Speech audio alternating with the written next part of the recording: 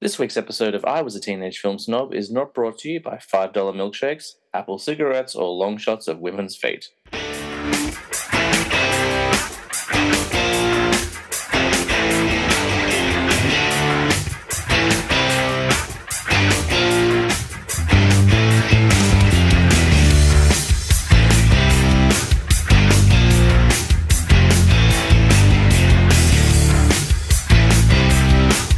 Welcome to I Was a Teenage Film Snob. I'm James Chalmers, your friendly neighborhood film snob, and this week we're doing something different. We are taking a step away from top 5 lists, which is a bit of a rarity with this show. You know I like to talk about everyone's favorite movies.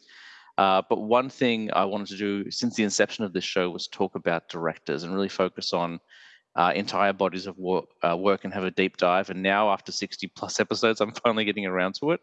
And this week, we're kicking it off with a cracker. We've got a great director to talk about and an equally fantastic guest. My guest this week has been on the show before, previously only with his podcasting partner, Bucky, from the Midnight Terror Show. Sorry, the Midnight Terrors Show. I should have a second take there. Please welcome from the good old US of A. We call him Jason, but he goes by Diamond. Welcome, Diamond, back to the show. CC, well, thank you for having me, buddy. I've been looking forward to it. We have talked a little bit. You know, we did our kind of top 5 films a little while ago. What has that been, like 6 months? Yeah, like it's longer than I thought it was. Like the last time you were on the show was episode 42, and this is going to be either episode 65 or 66. So it's been a good while. But yeah, I'm excited to be back, and of course, we love having you on, our show. I've done your show. I know that you like to kind of escape. Yeah, I was going to say I've done your show a lot more than you guys have done my show, and that's not because I don't want you on my show. I just like not being the host. So. Well, no, just we've had you on, and I know you like a little escape to talk about horror, which we were kind of talking about. And the last time that myself and Bucky were on your show, we had a good time just kind of doing top 5 favorite films, which was fun. And I like to step away. I love doing our horror conversations on Midnight Terrors, and as much fun as that is, I still I'm just such a big movie buff as you are as well. I still love the opportunity to kind of step out and talk about other things that are not specifically horror. So I'm excited. I'm excited to be here with you. No, for sure, and it's a rare treat to get some one-on-one time with you because you guys are normally a package deal. So, and again, nothing against Bucky. I love talking to that guy as well. I was literally texting him before we went online this morning or this afternoon for you. But it's a bit of a rarity to get you solo. So I've been looking forward to it. I know what we're going to talk about today is a huge passion of yours as well. So it's always cool hearing you guys talk about things that aren't absolutely. horror. Not that I don't like your show or horror either, because you guys have a fantastic podcast. But yeah, we appreciate it. Oh, a big fan, and you guys are always so lovely. You guys always shout me out, and even in your 50th episode, you guys gave me a nice little shout out, which made me very happy. And then I bragged to my wife. So you gave me some fodder. So you gave me some conversation fodder for the week, and I definitely used it. You guys have been doing some exciting stuff. And so she was like, these 2 nerds from the US gave you a shout out and you're happy. Yeah, pretty much. Well, I think the joke was, I said it on a show I recorded with you guys recently, although from what I understand, that show doesn't exist anymore, so we'll have to do it again. Yeah, we have to re-record, unfortunately. I mean, look, let's be honest. We were talking about The Devil's Rejects. There's no unfortunate. We get to talk about that movie a second time. Great. It'll be fine. Yes, exactly. But there was a joke. It wasn't a joke. A comment that Kev said. He was like, "Oh, we have to shout out James for a second. He's been on the show a few times. His episodes have been really some of the funniest episodes we've done." That was it. Some of the funniest episodes we've done. Very nice compliment. I paused my podcast right there. I ran into the other room. I said, "Hey, 2 guys in America just said I'm the funniest guy in the world," and I said that to her every day for a week. Not what you said, but I just took it and ran with it. Well, good. I'm glad you got to enjoy that, and we always enjoy you. So, Yeah, thank you. It's always an absolute treat to come on your show. Now, you guys have been doing some exciting stuff recently. You went to the SC HorrorCon in the last couple of weeks. Yeah. We just did our first work on, and it was a lot of fun. We got to meet a lot of cool people. I got to meet Tyler Main. So cool. Yeah, which of course, Tyler Main plays Michael Myers in the Rob Zombie Halloween movies, but he is also Sabretooth Mm-hmm. in the original X-Men film. He's also in Troy. He's like the big badass dude in Troy, that's like more massive than anybody on the battlefield. And no, he was really cool. We had a lot of fun with him. I got to meet Tiffany Shepis, who's done a lot of like trauma movies. She did like Victor Crowley, if anybody's familiar with like the Hatchet movies. I am, And yeah, for but sure. she's more recent. Yeah, but she's more recently in Star Trek Picard, Oh, cool. which I'm a big Star Trek fan. So I got to meet her, which was pretty exciting. So yeah, we had a lot of fun at the con, met a lot of cool people, and our listenership like went through the roof in like 2 days. That's So it awesome. was, it was really fun. And then we have a live event that we're doing here in Charleston, South Carolina, on October 19th. So we're looking forward to that as well. So yeah, we're making some moves. We're making some money, making some moves, having some fun. So Yeah, when you guys told me you were doing a live show, my jaw hit the floor. I was so excited because all I've ever wanted to do since I started my show was find a way to do a live format, and I couldn't quite figure it out. And I'm still building numbers. But when you guys said that you get to go into like a bar and there's going to be a food truck and you guys are going to do like audience participation, I was like, geez, that's a really cool way to do it. yeah, and we really have to give a lot of credit to our buddy Mr. J. Which, if you listen to the show, Mr. J is one of our favorite guests that we have on. He's one of the earliest guests that we've had on. But he did a lot of horror trivia and does a lot of stuff at this local bar that we're going to. And so he just had like a bunch of like kind of connections. And we asked him, we were just like, hey, like we're thinking about doing like this live thing. Like, what do you think? And he was like, oh, I'm all over it, dude. Like, Nice. let's do it. So yeah, it's gonna be fun. We're gonna be doing like trivia, costume contest, like food truck, like yeah. So and recording, while we're doing all of that. So it'll be a lot of fun. No, that's awesome. That's so cool. And Mr. J, if I remember correctly, is the guy he's a musician, and is he the one who always puts your name into the lyrics of his songs? Yes, that would be him. um, and he also actually wrote our theme song for the podcast. Oh, cool. So I always wondered that because I know that the art was done by Kev's mum. Awesome art, by the way. Like that's really, really cool. But I always love it when friends and family come together to make a show, kind of be more than it can be, which is awesome. Um, yeah, yeah. it just Mr. J was one of like my earliest friends that I always talked like horror and stuff with. And when I told him the kind of idea for the show, or what we were shooting to do, I was like, hey man, and he's a musician, like he plays out all the time and writes and produces his own stuff. And so I was just like, hey man, like we're doing this podcast and we're looking for kind of like a little intro music or kind of like a theme song or whatever. And I was like, can you give it a shot? Or and I just kind of gave him a general idea of what I was looking for. And he was like, yeah. And so he sent me like one kind of early cut, and I was like, yeah, I like it. Like, can we tweak this here and there? And he sent me a second cut of it, and I was like, perfect. That's exactly what I was looking for. So he's a very cool guy, very big fan of the show, and just the sweetest dude ever. So Yeah, no, his appearance is always very memorable. He's got I think he's got such a unique voice. He's very softly spoken, but like very sharp. Like some of the like I know like you guys were very nice and like James's episodes are very funny, but Mr. J's got a really wicked sense of humor. Like he's very quick with his wit. But he's just so on it. Like I'm very loud and brash and obnoxious when I'm on your show. He's very softly spoken and just throws in nice little jokes, and it always works very well for me. So Well, and the funny part is that when he's on the show, he is very kind of like soft spoken and everything like that.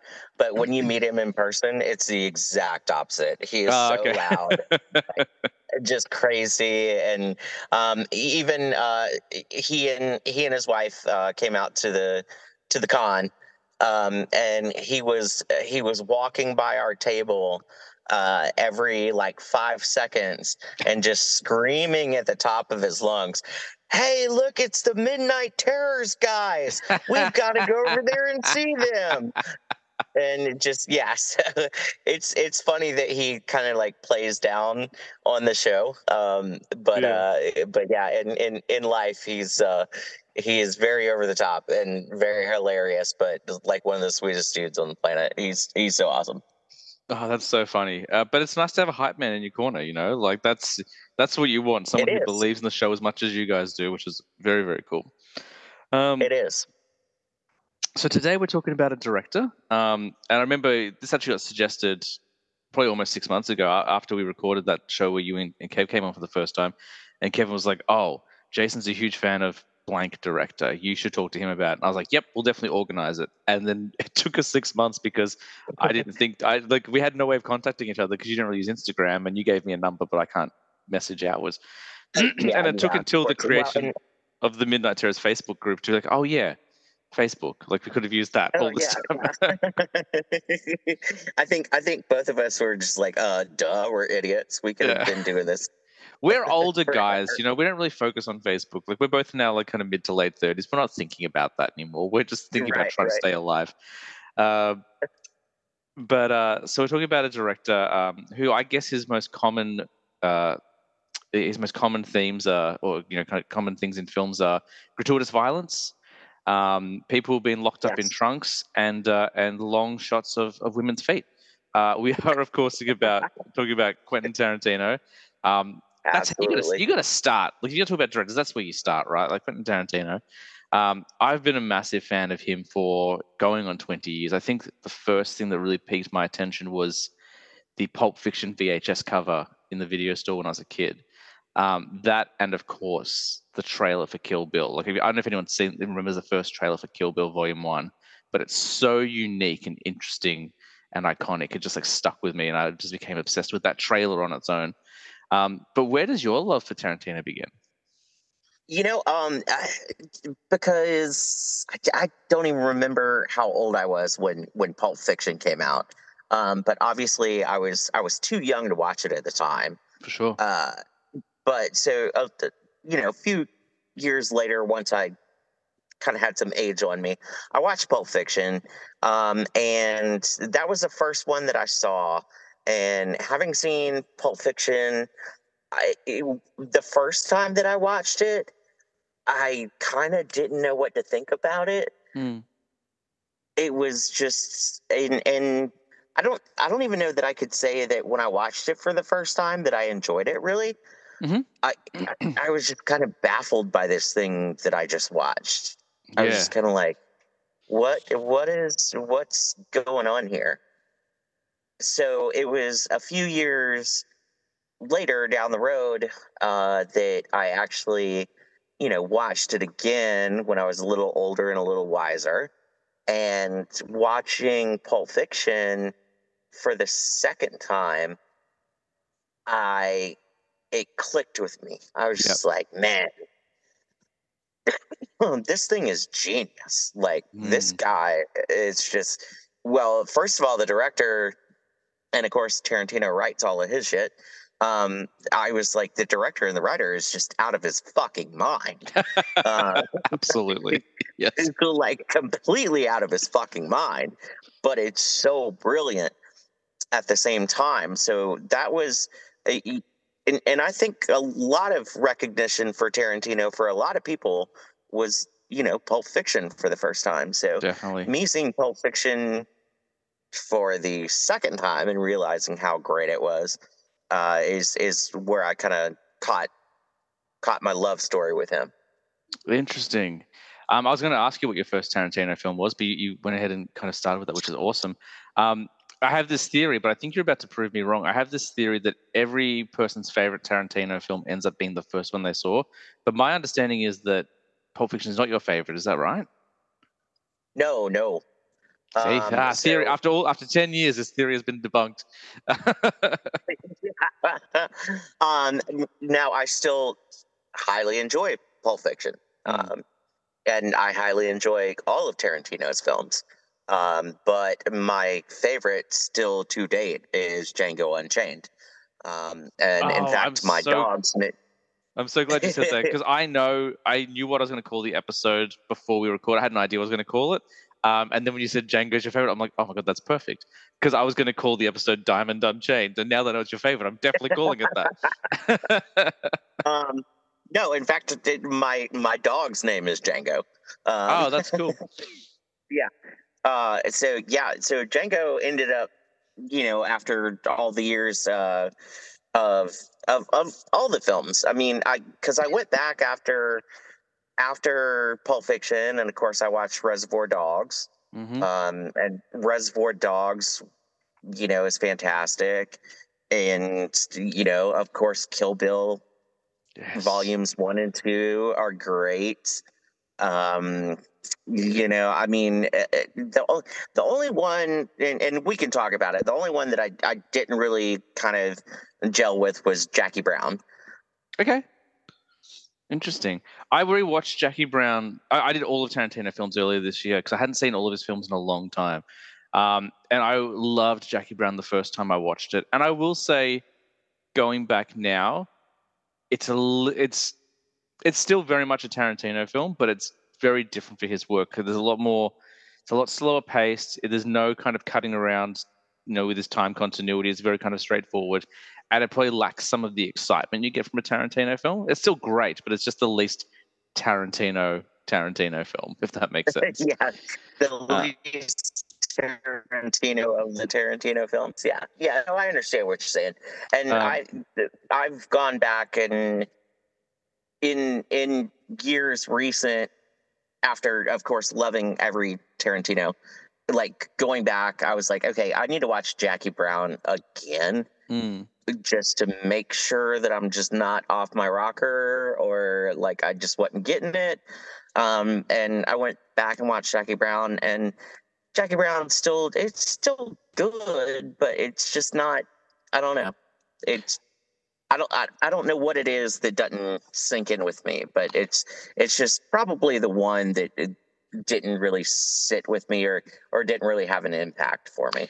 well, I guess it's not a Tarantino story. I think he did end up writing the scripts, but it's based on the James Elroy book, so it's not an original Tarantino idea. That might be. I think that's probably a big part of it. Okay, so maybe yes. Okay, so maybe that's what. Yeah.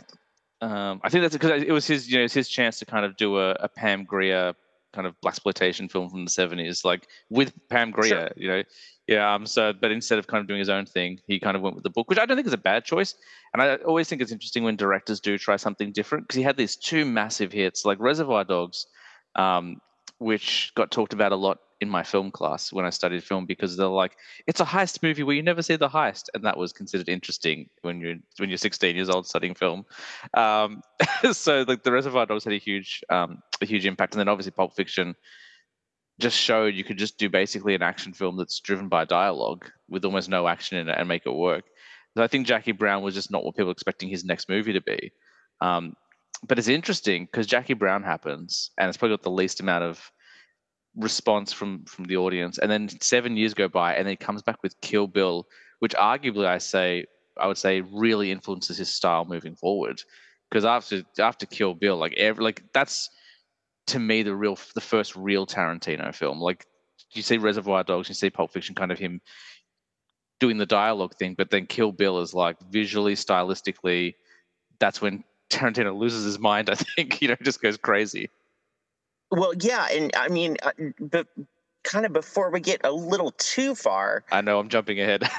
No, it's okay because I'm all about bouncing around. It's fine. I'm having this conversation Tarantino style, out of order. Just jump. Yeah, there you go. So that's actually something I was about to touch on. No, but so going back after watching, some of his films, going back and watching Reservoir Dogs, one of the genius things about Reservoir Dogs is that it all happens. 90% of it is one room. Yeah. Like they're just in that warehouse, and all of this drama and everything happens. I mean, you've got some scenes in the car, and you got the scene at the diner and everything. But I mean, the majority of the film is just in that one room. And when I went back and kind of looked at that and realized kind of how genius it was. Yeah. Because now it was definitely done out of necessity. I mean, it was like, I don't have this huge budget, and I can't be, going to 20 different locations and doing all these crazy action sequences and stuff like that. He just didn't have the budget for it. But I mean, how great is that movie? And it's only in one room. And No, dude, absolutely. Michael Madsen cutting the guy's ear off. Yeah. It's still so iconic. Like listening to "Stuck in the Middle with You" and just torturing the shit out of that poor guy, and just having a good time with it. I mean, he is enjoying every second of it. Yeah. And it's yeah. I mean that Reservoir Dogs still sits very um, hard with me because it's so minimalistic, but still so effective. No, absolutely. And you bring up a really good point, because you mentioned "Stuck in the Middle with You."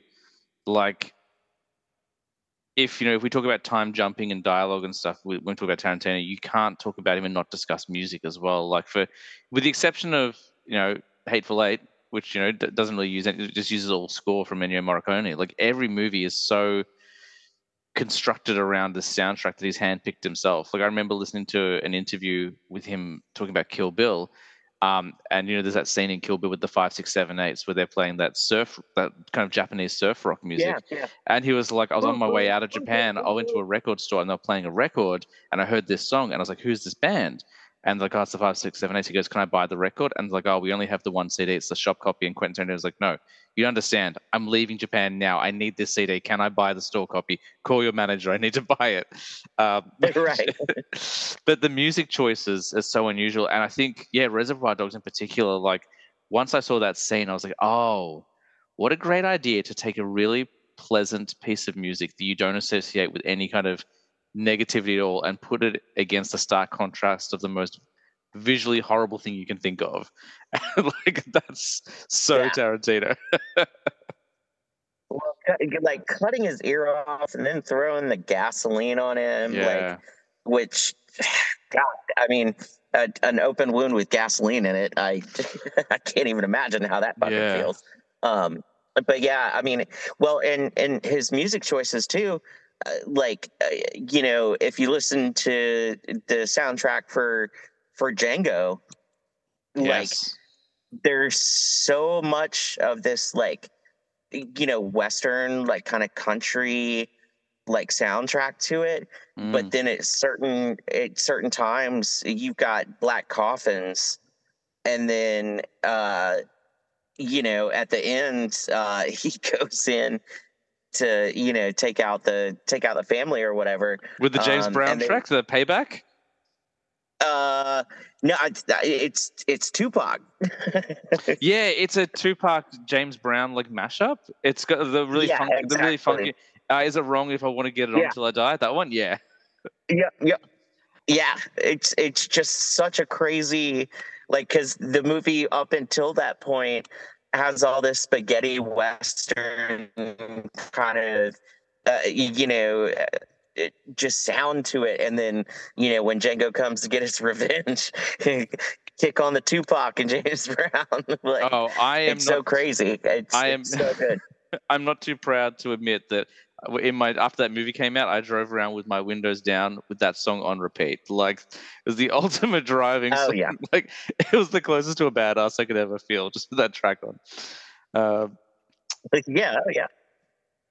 But yeah. so definitely going, and I agree with you. I think, after Pulp Fiction, there was Jackie Brown. Jackie Brown was just kind of, nobody knew kind of really how to take it, or maybe it wasn't his best success or whatever. But yeah, I mean, Kill Bill, because like, I grew up with my dad. Like, my dad and I would watch movies all the time together, and we loved, kind of standard stuff. Like, we loved Star Wars, we loved Indiana Jones, that kind of thing. But also, we would get up on, like, Saturday mornings, and there would be these, like, cheesy, like, kung fu films on. And so when Kill Bill came out, that mashup, especially with Kill Bill Volume 2, that mashup of the kind of current cinematic glory, but also this, like, 60s, 70s, kind of Bruce Lee style, old kind of exploitation, kung fu films. Like, it was just crazy interesting to me. Well, yeah, Kill Bill is definitely one that piqued my interest. It was my first Tarantino film, and it still is my favorite. I always put both two together because it is one movie. He just released it separately because it was so long. But that was the first one that I was really like. I think it was the first time I realized I was into movies. So I knew that I liked movies. I liked going to the video store, but I had this burning passion. Like, when the trailer came out, I was talking about it at the start. I was like, I had this burning desire to go and see it. I could not stop thinking about that trailer. Just the battle without honor or humanity. That guitar riff and, like, the trumpets and, like, everything, all the music in the trailer, and just, like, some of the cheesy lines, like, was it Sweet Caucasian Girl likes to play with samurai swords? Like, just little bits. I was like, what is this movie? I was like, what is this? I have no idea what this is, and it took me a while to get to it. I remember I eventually swiped a copy from the video store I worked at, because I was underage, but I was like, I need to see Kill Bill. Because it was R over here, and our R is a little bit stronger. You have to be 18 or older in Australia to see an R film. Part 2 was MA, which means you can be 15. So it's like, this is really frustrating that I'm legally allowed to see the sequel, but not the first one. So I ended up swiping a copy and watching it. I think I watched it like 4 times that week. It was just incredible, and nothing like I'd seen before. And just, like, the color palette and the idea to use animation, and the idea to, and, like, what would become a bit of a trend later on with Inglourious Basterds, the idea to have the film not just in English the entire time. Like, all these weird little decisions, nothing I'd seen before. Like, there were 3 movies that really changed my life. The first one was Clerks, the second one was Desperado, and the third one was Kill Bill. And this flick is just, it's insane. Like, Kill Bill is insane. Well, it's funny that you say that. Like, that little list that you just gave are, like, 3 of my life changers too. I mean, the first time I saw Clerks, I mean, that blew my mind. Like, I had never seen something like it before. I had never seen something that made me laugh like that before. And I had never just seen something so different like that before. And then when you jump to Desperado, same thing, which our good buddy Robert Rodriguez, who we can not really talk about Tarantino without mentioning him. I was gonna say, long-time Tarantino collaborator is Robert Rodriguez, for sure. Yeah. So yeah, the first time I saw Desperado, I mean, and that was my first introduction to Salma Hayek, who is beast of a woman. Anyone who's seen From Dusk Till Dawn can attest to that. Or Dogma. Well, and there you go. I mean, you got Tarantino writing on From Dusk Till Dawn. and working with Rodriguez on that. So yeah, I mean, yeah, Desperado was a big one for me, and then yeah, Kill Bill. And then I still remember, like, because everyone, as we're talking about Tarantino's kind of filmography, everyone forgets about Death Proof. I love Death Proof.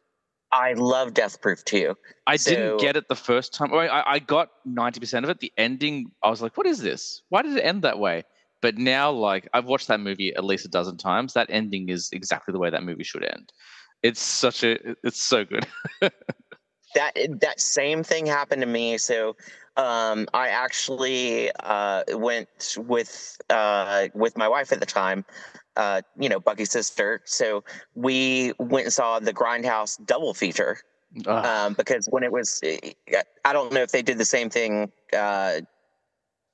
in Australia, but in the U.S., like, you went to see it in the theater, and it was presented as an old school Grindhouse film. So basically, you got Planet Terror, and then after Planet Terror, you got Death Proof, which Planet Terror was Rodriguez's zombie movie, and then Which is great. afterward you got which is great, and then they had like a little intermission, and then you came back and you got Death Proof.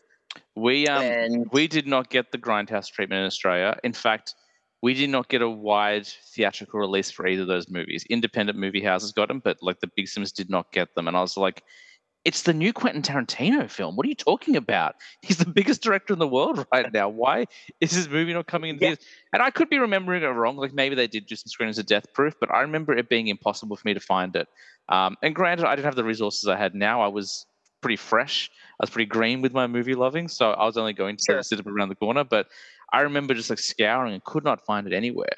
And you know what? I was at uni at that point. I was at university, so I did have a car. I did have the means. I just couldn't find it. It was just independent theater houses. So, well, and even in the U.S., like after it left the theater, which it didn't have that long of a theater run. It might have been maybe 3 to 4 weeks. It wasn't very long at all. It's a But 3-hour movie with fake trailers and like. Oh, and God, the fake trailers. Well, so now good. Eli Roth is doing Thanksgiving based on that trailer from 15 years ago. Yeah. Well, and then we got the Danny Trejo Machete. Yeah, Machete 1 and 2, which were both fantastic. That first one where I remember I was like, I know that I'm a fan of this stuff. The moment in Machete where he runs out through the hospital, he jumps out a window and swings off someone's intestines. I was like, Yes. All right, this is the genre for me. This is my thing. Yep. Nope. I was gonna say that's one of my favorite scenes from it. But but yeah, I mean, just and even when it came out, like, so I remember watching, the first half, of course, Planet Terror, and I thought Planet Terror was brilliant. I loved it. And then watching Death Proof afterwards, because it was the second one. I remember watching it, and I was just kind of a little confused by it, and just like, I just didn't know what to think about it. And then later when it came out on, DVD release or whatever, you couldn't get like the pair together. It was, they separated them, so you could either buy Death Proof or Planet Terror.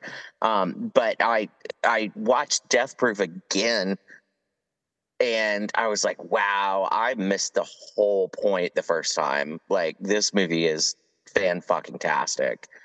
Yeah, well, I remember when it came out, because I bought them both the same day, and this was like when DVDs were expensive. I think I paid $30 for each DVD, so $60 on 2 DVDs, because I was like, I need to watch them, and they were the extended cuts because because the way that those films are designed is they're missing stuff, which I really like. Is because it's meant to be like an old grindhouse film. There's scratches, on the film. There's reels missing, but the extended cuts fill in a lot of the blanks. So like, Rodriguez actually did shoot the entire film pretty much, and then just cut things out. Whereas Tarantino, I think, deliberately didn't write scenes so that it would be a bit confusing. But you can only get the 2-hour cuts. And I was looking at actually online last night because I did some Blu-ray ordering. We're finally getting the Grindhouse double feature on Blu-ray this year in Australia for what I think is the first time. I ordered mine from Canada 15 years ago because I couldn't wait. I was like, I need to see this double feature.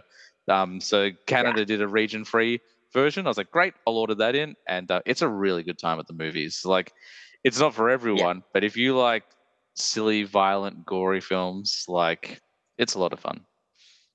Well, which especially with us doing our show, Midnight Terrors, we like all different versions of like horror. So we love horror comedy. So watching Planet Terror especially Mm-hmm. it was just like amazing. I was just like, oh, this is the funniest, craziest, weirdest, grossest thing ever. It had the So I single, loved it. I think it has the single greatest movie poster of all time. It's just Rose McGowan standing there, and instead of two legs, one is a machine gun. She's wearing hot pants, and it's shot in a silhouette. It's like, Yeah. it's so simple and so ridiculous, but like, yeah, you don't need to like. We've talked about our superhero films off mic plenty of times. Like, I love the Marvel films, the DC films, but the posters tend to leave a lot to be desired. Like, is a lot of Right. just CGI face, like kind of like Photoshop faces in a crowd or whatever. That Planet Terror poster, so simple, so wonderful. It's a girl with a machine gun for a leg. Go. Yep. And that's all you need to know. Yeah. We did Don't skip mind how she over. pulls. Oh, sorry. Don't mind how she pulls the trigger. Yeah, there is that. Or like how she can, use a rocket launcher to like launch herself over a wall, but it doesn't hurt her. Like, Right. um, we did But jump that's the over. perfect part. We did jump over a Rodriguez Tarantino collaboration, and that is, of course, Sin City. It was a Rodriguez film, but Oh Tarantino yes. did come in and shoot a sequence or two. It was his first time using digital. I remember it was a big deal because Tarantino's been like a staunch anti-digital filmmaker up until I think even Once Upon a Time in Hollywood is still on film stock. I think if I remember correctly, he won't go near Yeah, digital. I do believe you're right about that. Yeah. Yeah, I know Hateful Eight definitely Yeah. was film stock because he used like the Panavision, like the 70 millimeter wide. That was a big part of his promotion of that movie. So. Yeah, Tarantino tends to steer away, or I don't know that he's ever used digital. I think he always films on actual film. Mm. Um, but yeah, Sin City, man, I remember seeing that thing too. That one blew my freaking mind, and I wasn't aware of the graphic novel Mm. when the movie came out. So I went into the movie cold, not kind of really knowing what I was getting into. But seeing the cast list, Clive Owen, Elijah Wood, Mickey Rourke, Jessica Alba. Bruce I mean, Willis, like Michael Madsen, like. yeah, like everybody and their fucking mom was in that movie, and that Mm. movie is still one of my favorites. I love that movie so That one needs much, to actually and get added. That needs to get added to my list. I mentioned Desperado, Kill Bill, and Close before, but Sin City also really changed how I looked at films. That was the first movie I ever saw by myself. I could not convince anyone to go and see that movie with me. Like, none of my friends were interested because I was becoming the film guy. And like, we don't know. right, Like, James into some pretty weird stuff now. I'm like, no, it's going to be great. I can tell. And no one wanted to see it. I remember I said to my mum one night because it was coming to the end of its run. I was like, look, I really want to see Sin City. I know my brother and sister are underage, so you could look after them. Can I just go to the movies by myself? Is that cool? And she's like, yeah, I'll drop you off. I was like, sweet. Why didn't I ever think of this before? The first time I went to the theater, to the movie cinema by myself, the theater was empty, and it was like a biblical experience for me. I was like, holy Christ, this is cinema. And I'm sure most yeah. people don't think of Sin City as cinema, but it was for me. Well, one of the coolest things for me, like I just thought it was insanely interesting, and it just looked cool all Yeah. around. And the choices just to be in black and white for certain segments, and then just throw in a splash of color on specific things. Like, I thought it was really cool. And then after seeing the movie and loving it so much, I was like, okay, well, I've got to go pick up this graphic novel. So I Yeah. went and picked up the graphic novel, and as I'm looking through the graphic novel, I'm like, man, like, this movie is literally shot for shot. I mean, like, you're looking at the pages of Mm. this novel, and I mean, it's exactly what the movie looks like. And I just Yeah. thought that was so cool, that because uh as you know, a big part of filming a movie is storyboarding and setting up the shots and everything. And it was just like they didn't have to storyboard shit. Yeah, I Like, think they Rodriguez were even just said, he goes, we didn't storyboard it. Like Frank Miller did the storyboards for us 20 years ago, so we'll just use the graphic novel. And I think they literally yeah, just pulled the pages out and used that as their storyboard. And you can tell, like, there's that shot where I think it's Clive Owen falls into the tar pit, and you just see the hand yeah, come in to pick him up. It's like that is literally an image from the comic book. Like, it yeah. is the most comic accurate adaptation of all time. Like, it's literally, you couldn't Oh get yeah, more I would. accurate. Yeah, I would 100% agree with that. Yeah, Mm. yeah, And I liked the sequel as well. I know we're not really talking about Rodriguez, but I liked Sin City 2. Like, there are 7 graphic novels, and I know he condensed a few of them into the first movie. There's so much more storytelling to do with that. He could definitely do more Sin City if he wanted to. I don't yeah. know why I didn't. Yeah, go on. I need to go back and watch A Dame to Kill, because I've seen it maybe once or twice, and of course it didn't have the same kind of wow factor as the Mm, first one because the first one was so unique at the time. So seeing the second one, especially because it was so many years behind the first one, yeah. that there were some other kind of copies because didn't they do the Spirit in between there? So Frank Miller, after doing Sin City, was like, "Oh, I would like to direct a movie," and he did The Spirit. I think he directed it as well. I haven't seen The Spirit. I think I've seen maybe 10 minutes of it. It was not received very well. No, and I'd tell you to stay away, to be Mm. honest. But Now I then, haven't watched it in a long time, but but then Snyder did 300, which is another Frank Miller adaptation, and that's also an yep, excellent film. Like, it's not. I don't think it's the stories. I think it's just how it was approached. And yeah, like Frank Miller's not a movie director. Like, he'd never directed a film. He got a co-director credit on Sin City because Rodriguez refused to take Frank Miller's name off it. But the guy's right. never really worked as a, like, he's got no experience as a film director. Of course, The Spirit didn't work. Like, um, Yeah, yeah, and you can tell it just doesn't have the same kind of like touch to it. I'd still have to check it out. I've never seen it. I'd still give it a go because I'm a completionist. And as I've said time and time again on the show, there are no bad movies. But from what I understand, The Spirit is pretty tough. Yeah, it's a little rough. But no, yeah, so Sin City, you're right. I always forget about that being in kind of uh the repertoire. And then I also love, we've mentioned From Dusk Till Dawn. Yes. Tarantino wrote that one and Rodriguez directed it. And uh Tarantino, even as much as I am not the biggest fan of him putting himself into certain movies. I was going to ask Uh, about this. Okay, good. yeah, yeah, yeah. But I think from Dusk Till Dawn worked Yes. for the character that he played and the way that it was written. I think that he wrote that character kind of for himself. Yeah, So absolutely. I think that that's the reason that he worked in that character. Now there's other things. So like in Pulp Fiction, the Bonnie situation, where, Jimmy. yeah, I think he did well there. And I I like think him in Reservoir Dogs as well. I like him in. I like that performance as yeah, well. I think the one that people always think about is Django. That's the one I think people find is the most. yeah, that's the worst one. Yeah, I don't mind especially it. you being especially you being an Aussie. I wasn't offended because I know people are like, "Oh, that's so offensive." I'm like, first of all, I think it's really hard to offend an Australian.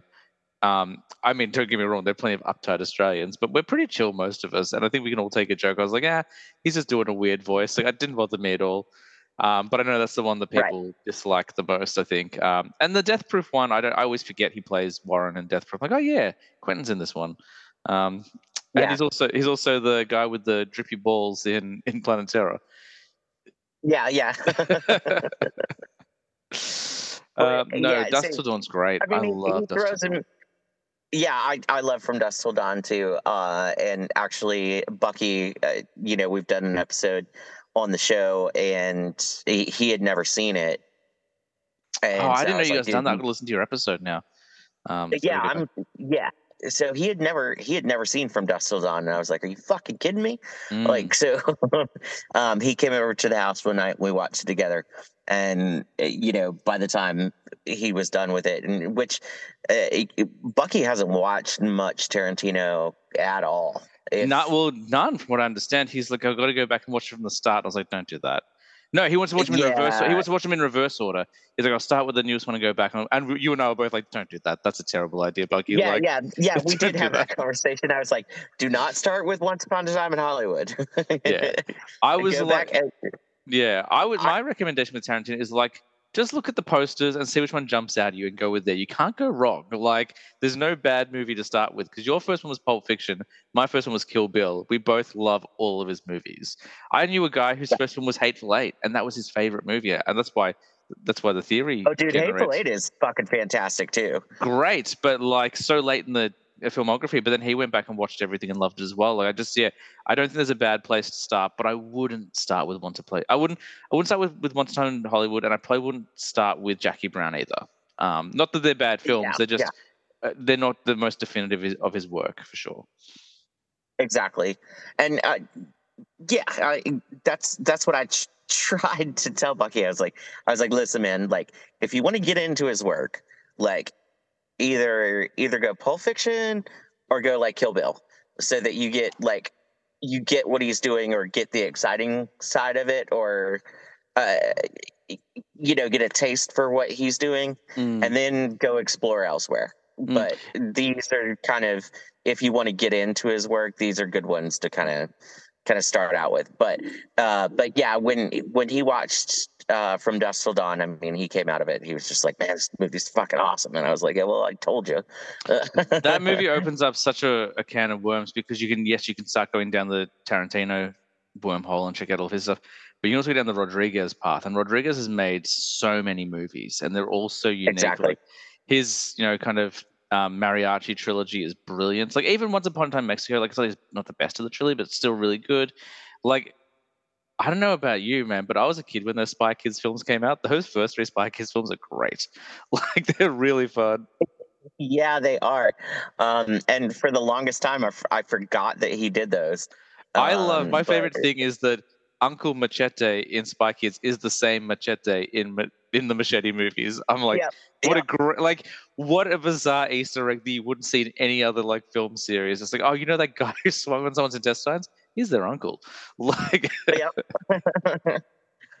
But but no, so like I mean, Reservoir Dogs is great, So getting a little deeper, I mean, like when I got into like Kill Bill, like again, I was saying that me and my dad loved these like kung fu films, and again we talked about his soundtracking, like just it was just so crazy, and like some of the stuff that's genius about Kill Bill, especially Volume 2, mm, like one of my favorite fight scenes in film history is the two of them in the trailer yes, with the samurai swords, and just the genius of the fact that they're trying to pull the swords out in the yeah, hallway, and they can't get the swords out because the hallway is not big enough for them to yeah, actually like unsheath their swords.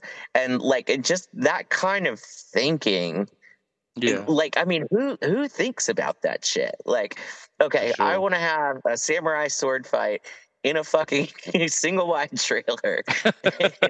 And the problem that they're going to have is they can't get their swords out because the trailer's not wide enough. Like, Or even it's the just, decision to have her break off the TV antenna, and that's her sword. yeah, absolutely. And I mean, even in the first Kill Bill, after she fights for Nita, Mm, at the very beginning, and her daughter, walks in and sees her Beatrix kill her mother. She looks to the daughter and she's like, "You know what? Like in a couple of years, you're probably going to be sour about this, and if you are, I'll be waiting on you." And I'm just like, whoa, dude. Yeah, like because she's the hero of this film, but like she's not nice. Do you know what I mean? Like you No, try, not at like all. you try to like I was 16 or 17 when I watched. I was trying to rationalize. I'm like, no, she's a hero, but like she is not, and she is like rightfully so sour. Like the thing about Kill Bill, and I don't like to use this word on the podcast too often, but Kill Bill is like a rape revenge film. Like first she gets like they Yeah. try to beat her up, and then like she is abused while she's in that coma. Like that is a tough story to sell to a mainstream audience, and it's so well executed and so entertaining. I forget about all the horrible stuff in it. Um, because I like I'll watch it like regularly with my wife. It was the first R-rated film I showed my sister when she turned 18. I was like, "You got to watch Kill Bill." I completely forgot about all that horrible stuff because it's just so entertaining and well done. Um, that you kind of forget that there's a really like nasty core to that movie.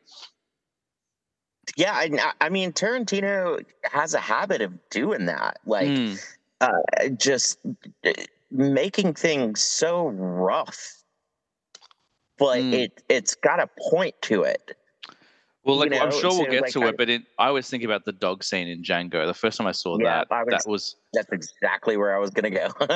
one of the like I've watched a lot of nasty films, as I'm sure you have. Like being a horror fans, we kind of, especially when you're younger, you push yourself to the extreme. You're like, yeah, I'll watch those Human Centipede films. How bad could it be? Sure. Uh, you'll watch nasty stuff. But even that scene in Django, like that had me kind of in silence. I was just like I was just like, oh my god, like what? This is so intense. Yeah, he doesn't shy away from the nasty stuff. He just happens to do it in such a stylish way. You forget about how horrible the things are, in his movies. Yeah, and I mean, it was funny too, because when the first John Wick came out, Mm, I was telling Bucky's sister, I was like, listen, you got to watch John Wick. It's fucking cool. She loves Keanu Reeves. I was hmm. like, you got to watch this shit. Like, it's amazing. And she is sitting there watching it, and of course, you know, his dog gets killed, and I have a problem too. I don't like seeing animals get hurt whatsoever. Yeah, So that is always a little rough on me. I can take you beating up humans or whatever, but if you're hurting an animal, I'm not cool with it. So we're watching the movie, and she's like, dude, why are you showing this to me? And I'm mm, like, well, just wait, yeah. because as mad as you are now, when you see what he's about to do, you're gonna be so happy. I remember um, putting that movie off for a long time because my wife's the same. She's big on like we're both big animal lovers. We've got a couple of dogs, yeah, and always big animal lovers. And I remember being nervous. I was like, I'm going to watch it first, and I'll let you know whether you should watch it. And I remember I watched it. I remember thinking, you know what?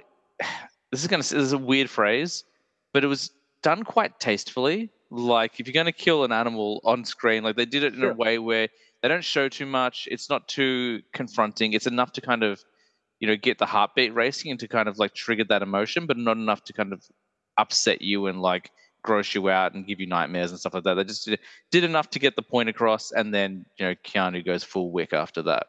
Becomes a very Yeah, entertaining flick. yeah. Yeah, Well, and so that's it a was. tough one. Like it's really like, what's your movie? Well, a guy gets his puppy, not even dog, his puppy is murdered, and then he goes on revenge. It's like, oof, do you want to write something nicer? Well, and it was funny because you know, Kevin's sister, like she loved Kill Bill so much. She was a big Mm, fan. And I was like, you can watch all of this stuff happen to Beatrix, mm, but and you're cool with it. Or not necessarily cool with it, but you can handle that, but you can't handle the puppy. yeah, But you know, I kind of agree. But yeah, but Tarantino has a way of just taking these like these terrible things and then like kind of justifying them, I guess you could yeah. say. Yeah, for sure. Let's jump to what I would say is maybe his best film, and definitely a contender for one of my top favorites as well. Inglorious Bastards. That's I his love next one up. Inglorious Bastard. So good. A film that I did not like the first time I saw it because I came out of it and I was like, I thought it was a World War II film. All they did was talk about movies. I'd missed the point yet again. Um, Yeah. that flick, Well, like the and idea that it's again, so that one's, and I'm sorry, I didn't mean to cut you off, no, but you're fine. like Go. Inglorious Bastards is one of those that is very dialogue heavy, Yeah. and if you're kind of not prepared for that, like if you don't know what you're walking into, it can kind of seem a little boring because of all the dialogue. Well, the But first 15, 20 then, minutes is primarily in French and German. There's almost no English at all. right, Mm. but then once you kind of like that, for me, the first time I saw Inglorious Bastards, I was just like, man, they're just gonna sit around and talk all day. I would say that milk scene is intense. Like it's really, Yeah, even though I didn't get the film the first time, I could agree. Like that first 15 minutes was so intense. Just like talking about the milk, the Jewish people hiding under the floorboards. Oh my god, right. they do. And so once I got over the kind of like, I guess, the shock of that, like I went back and watched it again, like knowing what I was going into, and knowing what I was going into, and rewatching it, I was just like, man, this movie's fucking brilliant. Like Yeah, it's amazing. So it's kind of one of those that you had to kind of warm up to a little bit. there's so much in it. Like because you got three stories. You got the story of the bastards, but they're really such a small part of the overall story. Like I thought it was just going to be like Eli Roth hitting people with baseball bats for 2 hours, which I would have been Right. totally fine with. And that scene, by the way, like I know people have a thing about Eli Roth. They think he's a bit, obnoxious and stuff like that. But that character is so good, and that performance is so fun. What do they call him again? The Bear Jew. The Bear Jew. Yeah, that's right. But there's such a small part of it because then you've got the whole um, French cinema side of things with Shoshana, played by Melanie Laurent, who is stunning. Yeah. Maybe the most beautiful actress in the world. Like whenever she's on screen, I'm just like, you can't give me a pause if I'm like, no, Shoshana's on. Let's just get to the Oh Shoshana yeah. scene. Yeah. Then I'll talk to you. And then you've got the Christoph Waltz scene. Like that was his, I believe, his kind of American movie debut. He'd never done an English speaking role before that film. And what a Right. performance to start with. Well, and to start with that, and then transition into Django, like God, I mean, not to jump ahead of Django, but I mean, just his performance, and what he nominated for Inglorious Bastards? Didn't he get He nominated for Best Actor? he was nominated for Hans Landa, but he won for King Schultz. And I remember being like, that seems backwards because whilst his role Yeah. as Schultz is great, like Hans Landa is like that is a true villain. And I remember after seeing that when I went to Django, I was suspicious of him the entire time. I was like, I've seen Oh. he was so good as a villain in another movie. I wasn't convinced he was a good guy until the very end. I was like, I guess he was good. Gotcha. Yeah. It makes sense. But yeah, Inglorious, like, and I need to go back and rewatch it again. It's been a few years since I've seen it. But like I said, like after I kind of figured out what was going on, or kind of what the feel was and everything, having watched it the second time, like I just appreciate it so much more for what it is. It's just so good, and that's one of the things that like I love about Tarantino. I mean, like some of I mean, just his dialogue. It's just Yeah. so good. I mean, Mm. just from Reservoir Dogs, with him talking about leaving a tip. Yeah. Like it's just this such a like remedial or like nonchalant thing, but It's it's just like so natural. It's like that would be a conversation that you would have with people, like it's yeah. right. It's like, oh, he doesn't tip. No, I don't tip. Why don't you tip? Like, and that's 20 minutes of the movie, and then just talking about not tipping, and it's hilarious. It's really good, and it's same thing. When you jump to Pulp Fiction, just Travolta and Uma Thurman's dialogue sitting at the dinner table, and their milkshakes, and I was gonna say just $5 milkshake. I got to taste what a yeah, $5 milkshake. Yeah. I gotta taste what a $5 milkshake tastes like. But yeah, I mean, and then I mean, even even in Pulp Fiction, where Travolta's talking to the drug dealer, like he's going to buy his heroin, and he's like, "Man, I just got back, and motherfucker, keep my car. I've had it out of Yeah. I've had it out of storage for like a week, and motherfucker, keep my car." And then just You know what they call a quarter pounder in France? They don't have the metric system, exactly. Royale with cheese. We don't have the metric system in Australia, and it's a quarter pounder. But I did go somewhere where they spoke French, and they did call it a Royale with cheese. So I was very impressed. I was like, he did his research, or either that, or McDonald's were like, "What a great idea! Let's change it." So, I mean, that's hilarious. And then I mean, just them walking up to the apartment to go at the guys and talking about the foot massage. I was waiting for that as well. The foot massage, the awakening. I think that's the awakening of Quentin Tarantino's obsession with feet. That conversation, he was like, "I'm gonna get foot massages into these movies." And he's like, giving a foot massage and then sticking your tongue in Yeah. in the holy of holies. It ain't the same fucking thing, same fucking ballpark. He's like, you give your mother foot massage? He's like, fuck you. It's true. Like, even like, I think like the most, and it all comes down to the dialogue, is the most intense scene he's written is that scene in the basement in Glorious Bastards where they're playing the game with the card game. Yeah. Like, and again, like that's such basic dialogue.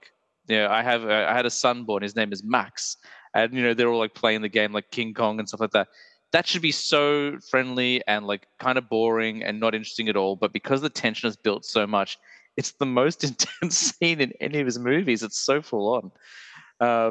And I love one thing I quote all the time to a buddy of mine who's been on the show before. It's a Michael Fassbender line of dialogue where he's just like, "Well, if I'm going out, I hope you don't mind I finish in the Kings." Like, just it's got that very like curt British accent. It's so good.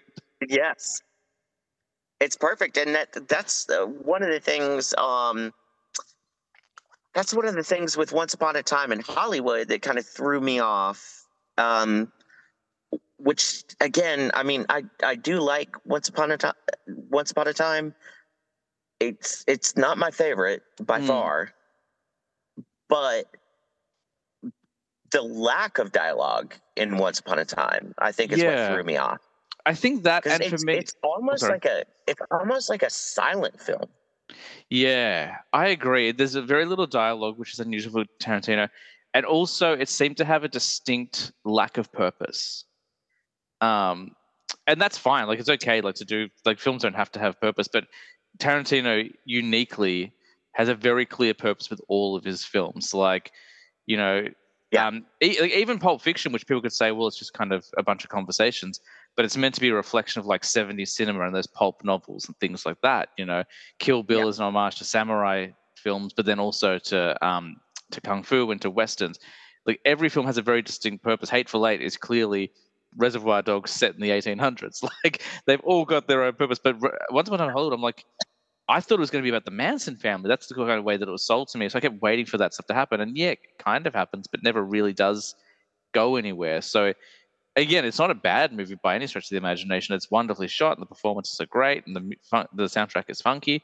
But it just seems like he didn't really have I just feel like the movie isn't saying anything, I guess, and that's kind of unusual for a Quentin Tarantino film. Yeah, exactly, and it was kind of sold to me, or I guess the marketing for it and everything.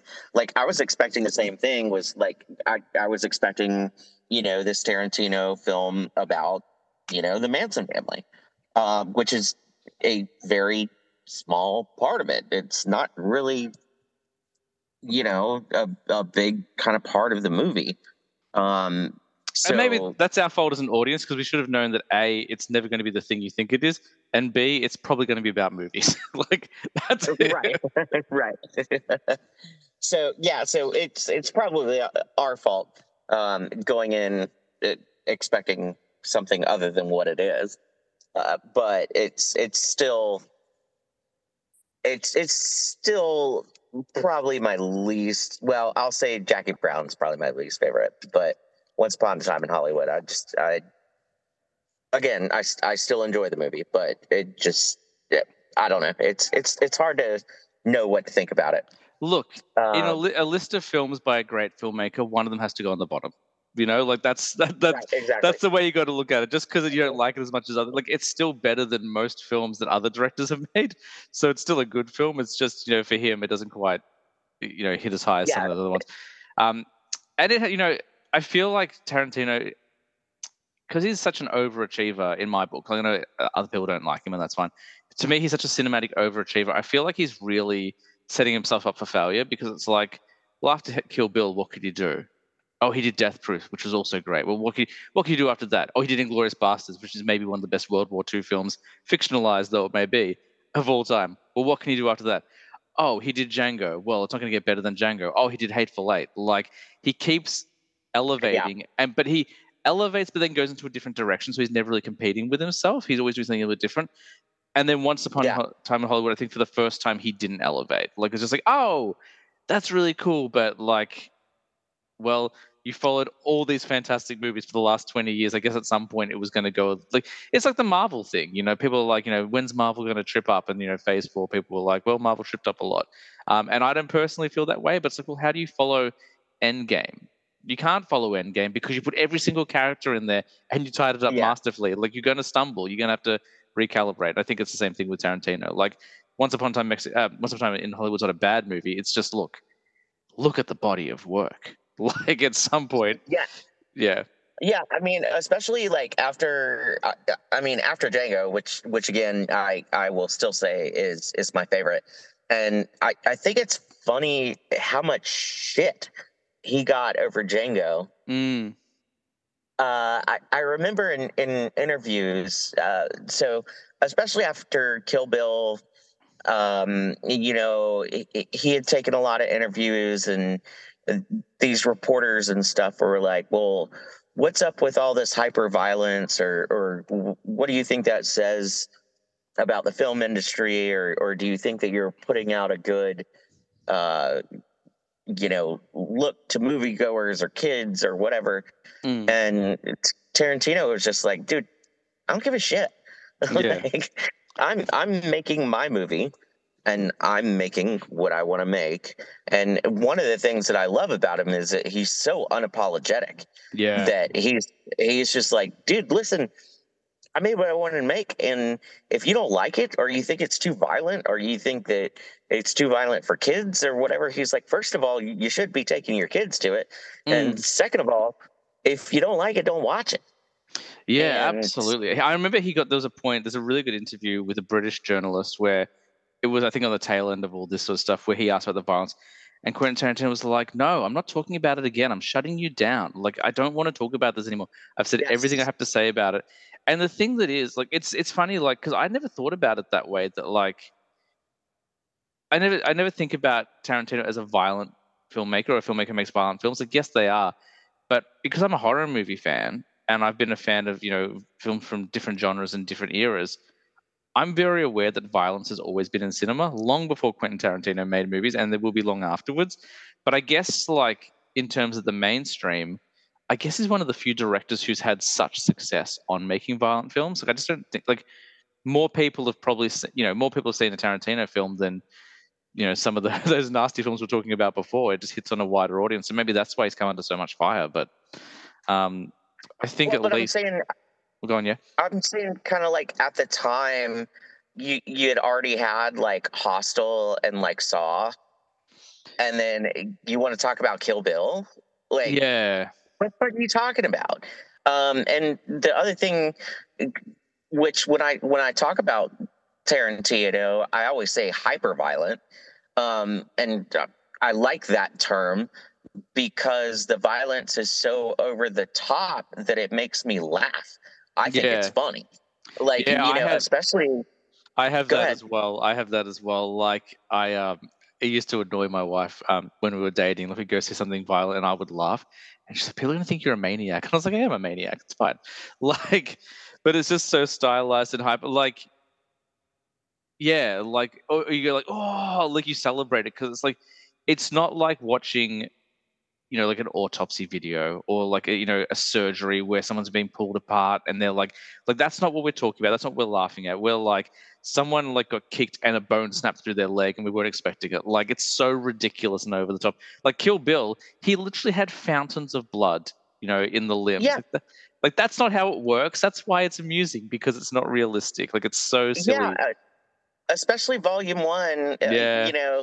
Somebody getting their arm chopped off and like literally spraying blood Mm. across the across the room like a freaking water hose. Like, yeah, that's not how this works. That's not how any of the shit works. And I think, like, if you're going But to it's come after hilarious. violence in cinema, and people will always come after it, because they always come after what they don't, what they deem too wrong, and everyone has their own opinions, and that's fine. Like, if you don't like violent movies, that's fine. You don't have to.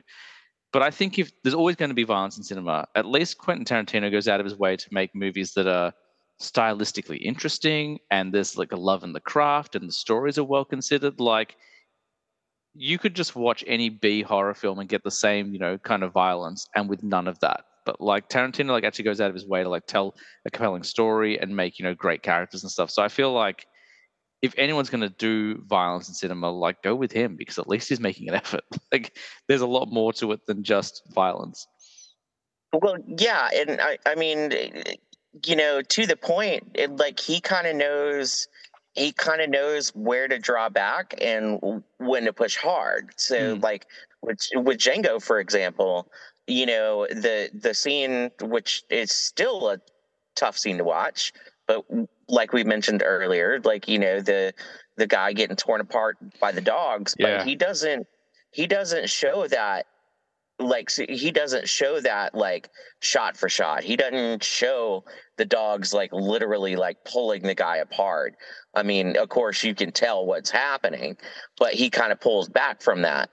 But then when it's time for Django to come in and get his revenge and shoot every motherfucker in the house, yeah, he's blowing limbs off, and there is blood shooting across the room, and you know what I'm saying? So, like, I mean, he's very purposeful, and he knows what he's doing.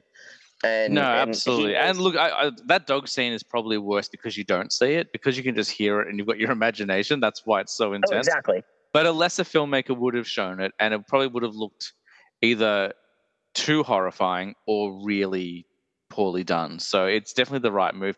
And also, you're meant to feel that way. Like, for people who miss the point of that movie, slavery is bad. So like, yeah, and the people who did it were horrible people. Like, if you want to know what kind of monster Calvin Candy is, and I guess we're going to talk about Django now, which is good. Yes. That's the kind of man Calvin Candy is. Like, yeah, he's a charming guy when he's talking. He seems like he's really nice to all the people, but once he starts getting down to business, like, he's a despicable human being, and that's why we heard dogs tear apart one of his slaves, because you're not meant to empathize with Calvin. He's not meant to be your hero, and if he is, you might have missed the point of the movie. Right. Well, and I think that one of the things that I got upset about after Django came out, everybody was going after him about being racist, and Yeah.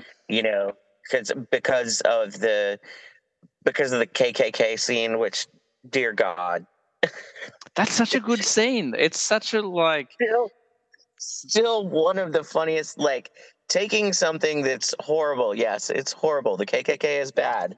Like, they did terrible things, but like that scene about the bags and cutting the holes in the bags. So, like, and my wife spent so much time on these. Like, yeah.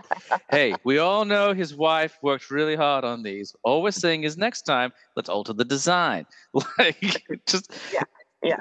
Maybe we just go no bags this time, and the next time full regalia. Like, it's so good.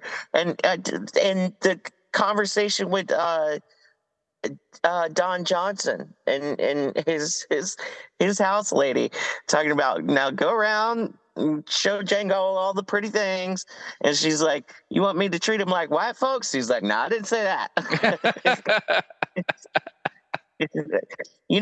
Jerry, the kind of slow fellow that works down at the hardware store. Yes, sir.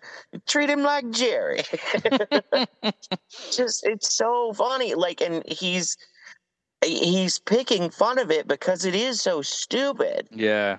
Like, Uh, the people's mindset and everything at the time, and then of course, they drop the N word like 50 million times in the movie and everything. But I'm like, did you guys not watch the movie? Did you not understand that the whole point of all this terrible shit happening is the fact that Django comes back and fucks them all up? Like, that that's the was whole.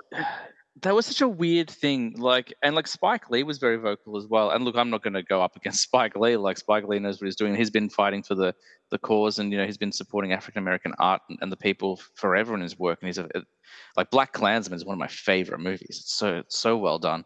I still have not watched that. I need to. Oh, it's really good. And like interestingly, does a lot of things that Django does, where it makes a lot of fun of it. Like, it's so funny that he came out against Django Unchained so much.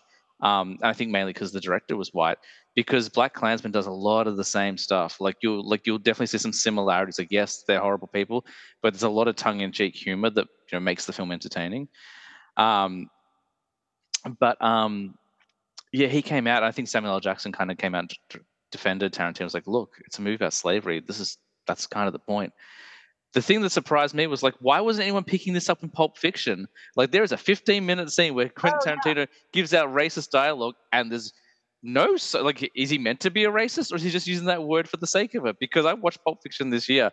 I was like, oh, this makes me uncomfortable. As a guy in his mid-30s, this makes me uncomfortable in a way it didn't when I was in my 20s. Like, that's like, at least Django, there's context, it kind of makes sense. Like, whether you agree with it or not is one thing, but at least in the frame of the story, like, oh yeah, well, they're racist. They're going to say that word. Like, and also, if you're telling a story about racism and you don't portray your racists as horrible people, I think you've underserved the story. Like, they need to be portrayed as horrible as possible if you're trying to get across the point that racism is bad. So, whereas, yeah, Pulp Fiction, I can't defend that. I'm like, I have no idea why he decided to do that. Like, it makes no sense. Pulp Fiction, yeah. I mean, like, do you see a sign out front that says "dead in storage"? Yeah, exactly. Yeah. No, because it's not fucking there. Yeah, that's a tougher one to defend because like they weren't like, oh, we're gonna our mate Jimmy. By the way, he's a huge racist. Like, they don't say that in the film. They're just Right. yeah, But again, it's just part of him kind of being unapologetic, and it is that this dirty, trashy. I mean, like, are you really pulling up to a guy's house with a dead dude in the back of your car? That's a good guy. Like, no, yeah, you're not. yeah. Like, That's true. That's a good point. That's a good point. Just you know like what the I'm saying? bride, he's not actually a nice person.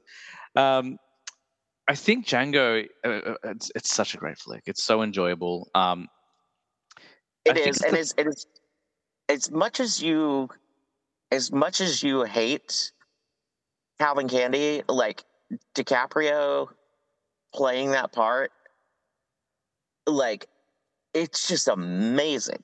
Like, he's really good in it. and Um, how he did not get the Oscar that year, um, because he got the Oscar the following year for The Revenant, which I like The Revenant, but to me personally, his performance was way better in Django. Yeah, And he's done, I in would say, a dozen performances better than the Revenant is great, but like, he also didn't get nominated for Wolf of Wall Street. I'm like, what are you talking about? Like, I oh just yeah, rewatched yeah. I just rewatched Wolf of Wall Street. That flick is incredible. Like, um, Well, and to be honest, in The Revenant, I thought Tom Hardy was better than he was. I thought yeah, Tom Hardy was fucking sick in The Revenant, so good in but that movie. Yeah, I think it just ended up like he had been nominated so many times that they were like, all right, we've got to give it they're to like, him we this year. forgot, we made a mistake. Let's just quickly, let's get this done so people stop talking about it. Like, Yeah, yeah, for sure. exactly. One thing I love about Django, and it's evident in all his films, but I think it's the first time I really picked up on it, is how much interconnectivity there is between his films. Because Tarantino's even said himself, he's like, there are two universes in my films. There are the films which all my characters inhabit, and there are the films within the films that they all watch. So Kill Bill is a film Yes. that his characters would watch. Like, Death Proof is a film that his characters would watch. But then, like, well, actually, no, I don't know if Kill Bill was one, because King Schultz is meant to be like the great great great grandfather of Paula Schultz, which is the grave that the bride is buried in. Yes, exactly. Yep. And I also like the Broomhilda is the great great great grandmother of Shaft, like from the movie Shaft. Mm-hmm. That was a great Yep. little joke as well. I love all that interconnectivity. I think that's really good. And Well, I think, Go on, sorry. And doesn't he use the radio station that they listen to in Reservoir Dogs? I think he uses that same radio station in several movies. Yes, Like and if the radio's on, it's Apple that same Cigarettes radio is another station. one. Yeah, use the same Yeah, radio station. There's also, I think it's in Pulp Fiction. Is it Fox Force 5, the pilot that she did that never got picked up? correct. Yeah, but people were like, well, maybe like Kill Bill is what Fox Force 5 ended up becoming. 5 was Yeah, right. it was the Right. Deadly Viper Assassination Squad became what Fox Force 5 was supposed to be. And guess what? She looks like Mia Wallace. Like, it's Yeah. just such great. I just love that attention to detail. Previously, I'd only seen it in Kevin Smith films, but like just those little in jokes just to keep it interesting for the filmmaker, I think is great. Yeah, absolutely. And like, yeah, I do. It doesn't have quite the consistency, like you said, that the Kevin Smith or like kind of View Askew universe has. But it does have that kind of vibe to it, where it's just kind of like if you know the movies well, if you pay attention, like you kind of get the little underlying jokes that he writes in. They just know what us nerds like. Like I've referenced it 3 times now, like Kevin Smith films, Tarantino films, and then like Uncle Machete is also Machete. Like clearly, I just want to see I just want to see all the dots connected. Like I'm the absolute definition of like the stereotypical film geek. Like just yes, show me as much continuity as possible. Thank you. Yeah. Well, and the thing, with Django too, especially kind of going back to them kind of like getting at him, like saying it's like racist or like whatever, like Django's character is like such a powerful character, like especially towards the beginning when they're going to Candyland, when he pulls Walton Coggins off of that horse. Yeah. He's like, "You gonna walk with me? You want me to hold your hand?" Like he's just a badass, man, and they allow him to be a badass, and just kind of picking, kind of seeing his development of when Schultz picks him up and then is educating him and showing him the business and everything. One of my favorite lines is like he's like do you see that target? And he's like yeah. He's like, is that him? And he's like, yeah. He's like, are you positive? He's like, I don't know what positive mean. He's like, are you sure that it's him? And he's like, oh, well then yeah, I'm positive. Like it's just so like it's so well done, man. And people wanting to hate on that, I just don't fucking get it, man. I also love one of my favorite moments in the film because it's like all of his films, there's a real sense of fun and humor in there. Like, again, this is a story about racism.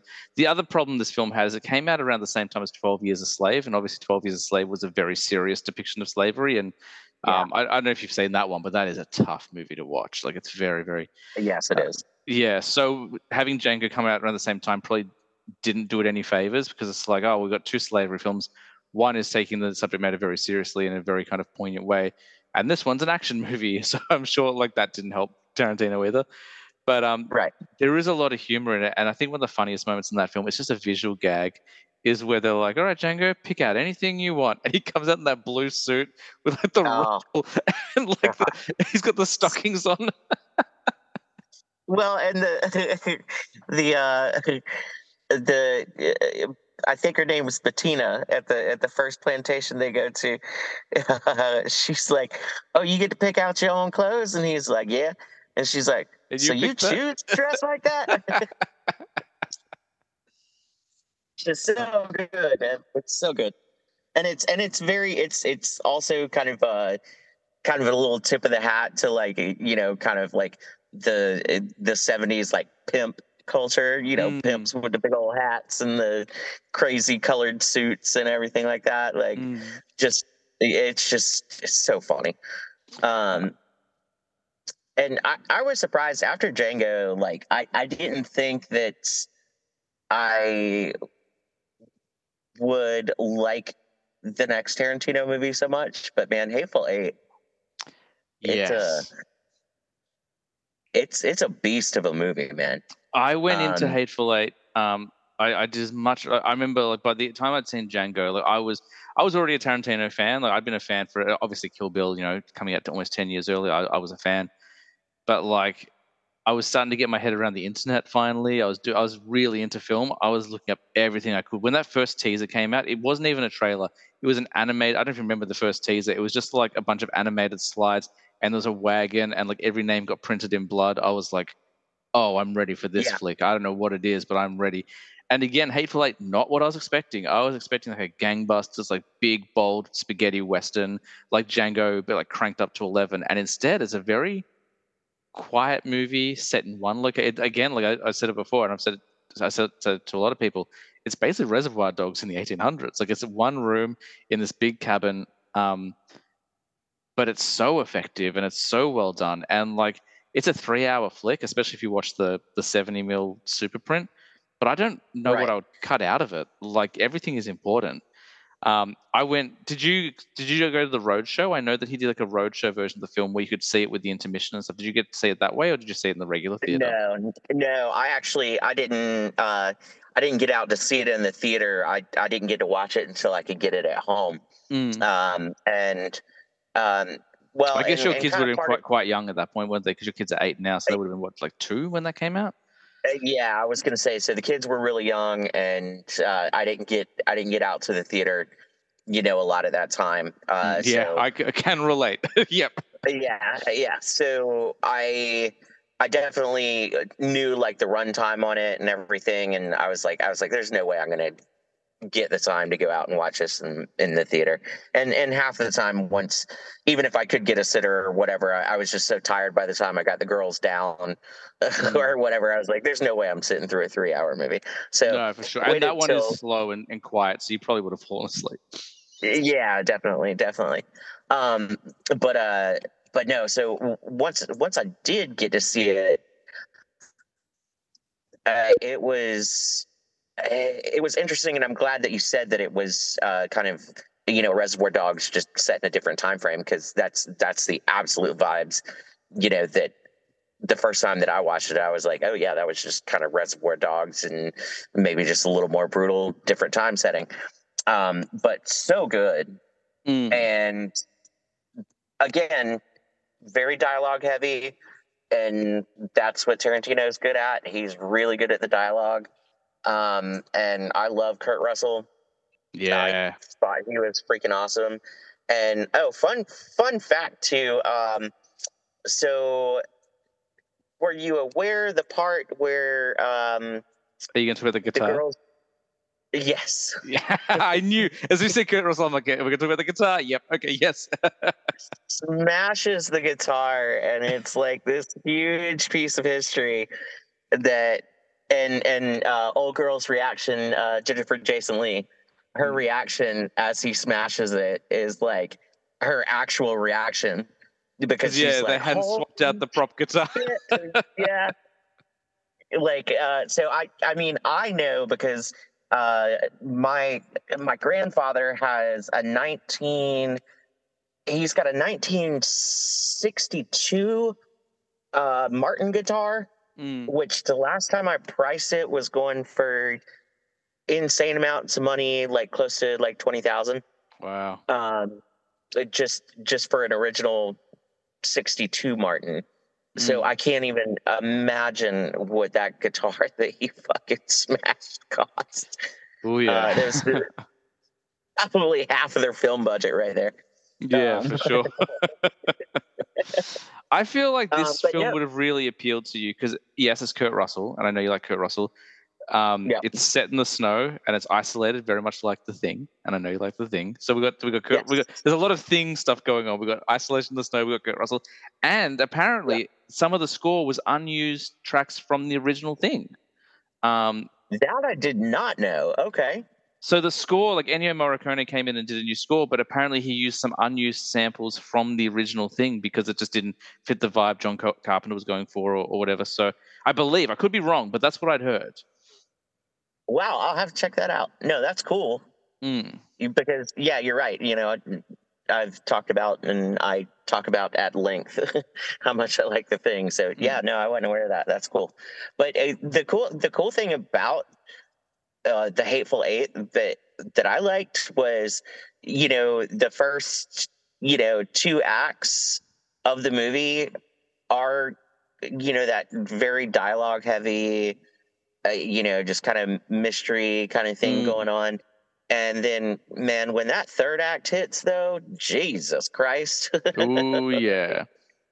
Yeah, when it hits. It is classic Tarantino relentless action. Like, although Yes. I do feel like because of Hateful Eight, that's why we got Once Upon a Time in Hollywood. Because like, oh, I don't have to do any action for like 2 hours in a movie. I can just wait till the end, and then just have someone throw a can of dog food. We'll get to that. But I was like, no. Right. What I like about Hateful Eight as well is because previously his dialogue is fantastic. We talk about his dialogue a lot, but he relies on a lot on popular culture. And even in Django, whilst he wasn't really talking about popular culture, he was using popular music. Hateful Eight Yeah. proves he doesn't matter. Put him 300 years ago. There's no such thing as popular culture. It's all score. It still works. Like the dialogue still works. Like, and I don't know what thing he had to build Absolutely. up to, but like Hateful Eight proves that hey, you can say he has all these crutches and he borrows from everything, but Hateful Eight kind of snubs its nose at Kind that of blows that theory. out of the water. Yeah. Yeah. And I will have to make a note. I love Walton Goggins, man. He's so Like good. in Django and in this, he's great, and he's so good as a comedic actor. But he's so good as like a serious actor too. Like, I mean, in Django and in this, like it's definitely not like a comedic role like whatsoever. He's just playing the fucking asshole. But man, like I don't know if you watched any of the HBO shows like Vice the Righteous Principals? Gemstones. Yeah, like Righteous Gemstones and like Vice Principals. I've seen, I think, a And couple episodes of Vice Principals, and him opposite Danny McBride is pure magic. he is Like, he is hilarious, man. He is so fucking funny. And if you haven't watched Righteous Gemstones, man, watch Righteous it's Gemstones. on my list to check out. I really do want to check it out. I just haven't got to it yet. But no, yeah, Walton Goggins. Yeah, I probably became really aware of him because of Hateful Eight. I'd seen him in other things, but that was probably what put him on the map for me. Yeah.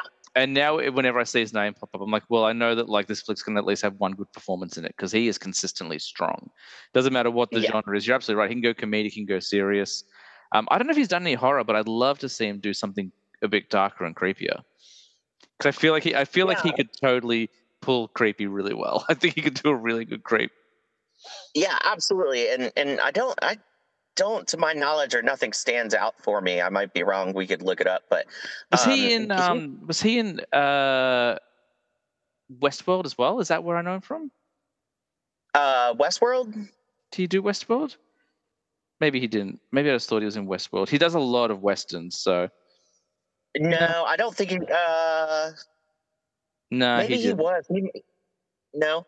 No, he did do Tomb Raider. That's where I know him from as well. He was the villain in Tomb Raider. Oh yeah. I was gonna say if he was in Westworld, it would have been season 1, but no, but yeah, his performances are consistently great. I almost like him more in a comedic role now than anything because he cracks me up. I think he's absolutely hilarious. He has that great episode of Community. I don't know if you ever watched Community, but he's got one episode of Community where he does Chevy Chase's will, because Chevy Chase was a character on the first 4 seasons. His character dies. I don't know if have you seen that episode where he has to do the will reading? No, I haven't seen that one. Oh, it's so good. Like, and they did like a live reading of it during lockdown, but Pedro Pascal played the Walton Goggins character. But basically, just it results in him bequeathing like canisters of semen to all of his classmates. It's very funny. Wow. Okay. Yeah, I'll have to go back and check that out. But Walton Goggins, yeah, it doesn't matter what role he's in. The guy's genius. Yeah, he is. He's great. So Hateful Eight, and then I mean, we make our way to. I mean, there wasn't a lot about Hateful Eight that I didn't like. I haven't watched it as many times, so Hateful Eight and Once Upon a Time in Hollywood. The only reason that I haven't seen either one of them more than I have is just because of the runtime. It's just like you got to take a whole afternoon, like The to runtime watch them. and they're so new as well. Like Inglourious Basterds, I think is about 2.5 hours, but it came out 15 years ago now. So like I've had time. I had time before kids, before marriage, before living. I have my own place where I could just watch movies all night. But as you get Sure. older and take on those responsibilities, it's harder. But one thing in Hateful Eight I really liked is the very brief Tarantino cameo. He does have an appearance in the film, but it's just in a voiceover, and he just lets you know that the coffee's been poisoned, which sets up the Oh entire yeah, third yeah, act. yeah. Yeah, Once Upon a Time in Hollywood. We haven't really. We'll jump back to a couple other things before we wrap up. But Once Sure. Upon a Time in Hollywood. Oh my god, I can't even say words. Um, Very stylish flick. Like visually, there's a lot going on. Musically, there's a lot going on. We have talked about it a little bit. It's just in terms of the story, it's probably the one that affected me the least. Even though the performances are all good, you know. Yeah, I think everyone's great, and I really love the scene with Brad Pitt and Bruce Lee. Yeah, Like it, that scene's really fun. that's one he copped a lot. Did you just notice every time a film comes out, Tarantino cops it for something, and people were like, "What? Some white guy could beat Bruce Lee?" And it's like, no, probably not. But this is a fake movie, so it's okay if it happens. Well, so I actually I listen to, if there's a guest that I like that's going to be on Joe Rogan's podcast, I'll listen to it. So I'm not like an everyday listener, but if I just like browse past and I'm like, Oh oh, yeah, I've it's listened to the show before. I haven't listened to a lot lately, yeah, but yeah, yeah, like if Penn Jillette goes on, or if Kevin Smith goes on, or if someone I like goes on, like look, it's yeah, three yeah, hours, then I'll it's definitely three listen hours of to it. someone I like talking. I'll take the hit so I can hear the person I like. Right. So Tarantino did an episode, I think it was about a year ago. Oh, interesting. I must But have missed that. yeah, but Rogan was talking to him because, of course, Rogan's big MMA guy and martial arts and jujitsu and Mm. all that stuff. So he was talking to Tarantino about that scene because apparently a lot of people were like, "Oh, this is such bullshit," blah blah blah, and Tarantino goes off on this probably good 30 to 40 minute thing, talking about Bruce Lee and the fact that Bruce Lee, yes, he was a talented fighter, but he was more of a choreographer. Mm. And like he references some different matches that Bruce Lee had and all this stuff, and so he kind of like he's not like shitting all over Bruce Lee, but he's just saying like everybody's like, oh, he's this legend, he's untouchable, that kind of thing. And Tarantino's like, if you really look into it, he's not the god that everybody thinks he is.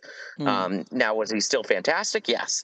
Was he a great choreographer? Absolutely. But he talks about that scene in Hollywood, and he says, basically, Lee is kind of like this stylized fighter or choreographer, and then on the other hand, you got Brad Pitt that's actually been in combat and stabbed a guy in the neck. Mm. Like he's a brute. Yeah, So it's a really good point actually, and Brad Pitt towers over him as well. Like he's like, I don't know what his workout right. routine was for this flick, but he's got that superhero diet going on. He's ripped in this movie. Yeah, yeah. So he does just kind of defend that scene, or he talks about that scene, and he's just like, well, listen, there's one thing for a guy to be a great martial artist, but then there's another thing for this guy that's seen actual combat and stuck a knife in somebody's throat, and it's just a stone cold killer. Mm. So I just thought that kind of like that part of the conversation about that scene was really cool.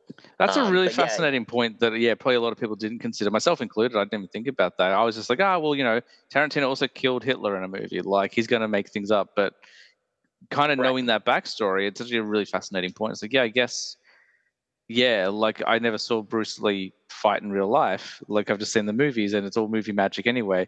And if you do have a guy who has, a questionable backstory, like that's the other thing. Like Pitt's character, not a nice guy, maybe killed his wife. We don't know.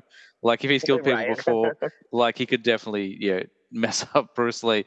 Um, Yeah. yeah, interesting. A really interesting point. Um, Yeah, go back. I mean that episode of Joe Rogan with Tarantino is great anyway. But yeah, go back and search for it. Like it's a really good episode all around. But that discussion in there is pretty cool. Well, for the longest And time, he wasn't doing podcasts. He would do interviews when he was promoting stuff. But I remember like there was a significant lack of Quentin Tarantino podcasts. Like even Kevin Smith, who's friends with him, couldn't get him on his show. And then, right. but I think now Tarantino has his own podcast. Like, so that's pretty interesting. Oh, okay. Cool. Yeah. Um, I don't know if I have much else to say about Hollywood. Like, I think I've said all I have to Yeah, say I mean, about that. Like, I think Hollywood though. I think it was more of. And again, I need to watch it again. I've seen it twice, but I need to really watch it again. Which fun fact? Kevin Smith's daughter is yeah, in there. she's in there. Yeah, there's a whole Yeah. episode where he talks to her about how like she auditioned for the role and she didn't get it, and he was like, "Look, Quentin's a friend, but I'm not going to use my Hollywood power to get you a role. Like, if you're not right, you're not right." And she didn't get the role, and then like a month later, he called her and was like, "Look, you didn't get the role, but actually we kind of do this new thing now. Do you want to come in and do this instead?" So she actually auditioned for a whole other role in the film, and then they kind of created that camp and added all these extra characters. Yeah. Yeah, I think I listened to that I think it was his Smodcast episode. I think I listened to that one as well, where Smith is talking about that. Yeah, he makes a Um, great joke about how she tries harder for other directors, but for his film, she just dials it in. I thought that was pretty funny. So, but no, I mean Hollywood. I think, and again, like I was saying, I need to go back and watch it again. But I think it was more of walking into it because there was talk for a long time that this was going to be kind of like the last Tarantino movie, but he's kind of said since that he thinks he's got one more that he's going to do. he's always said, I think But he's always said 10. I think he's always like, it's going to be 10. Look, I think 10's a good number to go out on. And he takes his time, like most, like he doesn't do it, like I think it's like once every kind of 3-4 years for him, whereas some directors kind of move a bit quicker. So, like, he's been around right. since the 90s, but it's been, it's been 30 years and he's only done 9 movies. Like, that's not a huge, like, strike rate in terms of releases. So. Yeah. I mean, he takes his time. Mm. But yeah, so kind of like walking in from my perspective, and again, I was thinking that it was going to be the last one, so I'm like, okay, this is the magnum opus. This is going to be like his, like, just blow it out of the water. And I think he wanted more to kind of show off himself as a cinematographer or a filmmaker I agree. Yeah. rather than putting forward this like super compelling like storyline. I think he just wanted to have fun shooting something, to be honest. Like I think it was just like, I just want to shoot some shit and make it look cool. Yeah, it's definitely a love letter to old Hollywood. Like there's no doubt about that. Like you look at the Western sets, you look at the Hollywood strip and stuff like that. Like it's definitely him being like, this is, let me immortalize what it looked like, 40, 50 years ago, 60 years ago at this point. Jeez. So there's definitely that. And I agree with you. Definitely, you can't question the visuals of that film. Like visually, it is stunning. Maybe one of his best looking flicks. I would probably give Hateful Eight the edge there. Hateful Eight's a beautiful looking movie. Yes, it is. And then his last one, apparently number 10, is The Critic. That's what's coming next, which I guess is about. I'm guessing is about a film critic. Oh, okay. Yeah. And I think they talked to Paul Walter Hauser. Apparently, he's maybe going to be the lead. So I don't know. He was. Oh, okay. Yeah, but I don't know. Look, I'll go check it out. So apparently he's not doing that Star Trek film anymore. He was attached to a Star Trek film for a while. Sounds like we're not going to get Kill Bill 3, which is fine. Yeah, Like, he was talking about that, and actually on that Joe Rogan podcast, he actually talks about it. Or he's like, well, I'm kind of kicking this around. I'm not saying it's going to happen, but I just thought it would be kind of cool if the Beatrix came back with her daughter, and have some people coming after them or whatever. He was like, I was kind of kicking around that idea. And I was well, like, oh, he set it up in the first 10 minutes of the first film, like Vanita Green's daughter needs her revenge. Like, there's your story. Like, yeah, exactly. Yeah. I'll be waiting. yeah, we're all waiting. All right. Well, before we wrap things up, I just want to jump back to a couple of Tarantino flicks that we didn't talk about because they're not specifically his films alone. Where do you stand on things like Natural Born Killers and True Romance, flicks that he wrote but didn't? Oh, and Killing Zoe actually is another one of his as well that he wrote but didn't direct.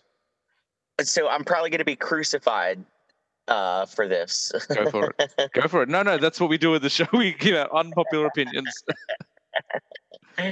But True Romance, I've never seen. Okay, it's really good. I really enjoy it. I think of the ones he hasn't directed but he did write, I think it's my favorite. I really like True Romance. That's what I've heard. And at the time, it was pretty highly critically acclaimed, right? Yeah. It's and I haven't seen a lot of Christian Slater's work, but what I have seen, I would say it's his best. I really like him in True Romance. Yeah, so I've never seen True Romance. Now, Natural Born Killers, I do really enjoy. I like Natural Born Killers. The way that it's shot and all of the like psychedelic color choices and just the overall like kind of craziness of the movie is really cool to me. I know a lot of people kind of don't appreciate that. I, however, think with the story that's being told and all of the craziness that is happening, I think the way that it's shot lends itself very well to the overall story. And I am a big Juliette Lewis fan. Yeah, she's great. I think she's well, and Woody Harrelson too. I love Woody Harrelson, and I think both of them did great in that movie, and probably some of their better performances, other than Woody Harrelson in True Detective, is pretty fucking brilliant. I don't know if you've seen True Detective, but I've seen I think half of the first season, and it wasn't because I didn't like it. I'm terrible at completing shows. I'm really bad at finishing TV shows, but I really did dig it. Yeah, Woody Harrelson's an interesting one because I always think of him as someone who because he's kind of known as just like this like big stoner and like not too serious. I don't always take him seriously as an actor, and then he'll just surprise me. I'm like, oh my god, like War for the Planet of the Apes, chilling performance. Like he is treating that like an absolute war movie. Like he's taking it so seriously. So every now and then, like I'll think about like the silly things, and then I'll go back and see him do something really good. So yeah, he's great in it. She's good at that intro where they're in the diner and she starts beating the guys up. Like he's such a tone setter for that film. Oh yeah, it is, and it's if you get a chance, go back to True Detective. It's really good, and I would say just watch season 1 and stop. Sure, that's what I've heard. I've heard. Yeah, I've heard the longer it goes on, the less you need it. So. 3 was better than 2, but anyways, but yeah, so yeah, I really like Natural Born Killers a lot. Nice. And it's again, it's kind of a tough watch, not in a bad way. I was gonna say, I think it's his most disturbing film. Like he hasn't directed it, but the content in that, like the whole like abusive family shot as a sitcom, like, and I know that might not have been the script, that might have been changed by Oliver Stone, but there's some really dark stuff in that flick. Like I would say far darker than Kill Bill, the one that copped so much criticism. Yeah, so when I say like hard to watch, not like visually or anything like that, I think it's shot beautifully, and I think everything lends itself to the movie very well. But yeah, like you said, it's just very dark content, so it's kind of a difficult watch. But what a great movie! It's a great movie. And speaking of Juliette Lewis, man, her and we talked about Dusk Till Dawn briefly, but there's a very questionable moment in that film between Quentin Tarantino and Juliette Lewis. Richie, would you do me a favor and eat my pussy for me? That thing you said before. Do you still want me to do? Because I don't know how. I'd be more than happy to do that for you. Juliette Lewis must have been like in her 20s, but she's a very young looking. Like I can't remember. I'm trying to think of a movie I saw in where I thought she was she was a teenager, but she was actually, she was a teenager, but she was like 19 years old. But she looks about 15. Like she has a very young face. In those early works, it's very tough. And it was Cape Fear. I watched because she's in Cape Fear, and she was like 2021, but she's playing a 15-year-old, and like Robert De Niro is trying to hook up with her, and I buy that she's a 15-year-old. Like she looks like she's 15. Yeah, what a great movie as well. Another great film. Always putting herself in precarious situations, Juliette Lewis, in those movies. Like, oof. Well, and more recently, if you've not seen the show Yellow Jackets, I keep hearing how wonderful it is, but I haven't seen it. No, it is fantastic, and she is, well, pretty much everybody in the show is great, but especially her and Christina Ricci. I love Christina Ricci as well. Amazing. Yeah, and she's Black Snake Moans, Christina Ricci. Oh yeah. I could have gone with Casper. I could have gone with anything, but I went with Black Snake Moan. With Quentin Tarantino. Are you a Family Guy watcher at all? I haven't watched in probably about a decade. I used to be really big on it, and then I didn't stop enjoying it. I just kind of moved away from it. I haven't gone back, but I'll periodically see clips online. I'm like, man, I need to go back and watch Family Guy. So I can probably go up to like season 10 pretty strong, and then after that, not so much. In the Star Wars episodes, I think it's I don't know if it's the second or the third one that they made, but the whole gist is the power goes out, and so Peter starts telling the story of Star Wars. But yes, that's right. This is the second one the power goes out, and they're like, Dad, tell us another movie, tell us another story. And he's like, well, once upon a time there was Samuel L. Jackson, and Christina was all chained up for some reason that we don't know, and it's called Black Snake Moan. Yeah. Oh man, that's so funny. Always cracks me up. That's so funny.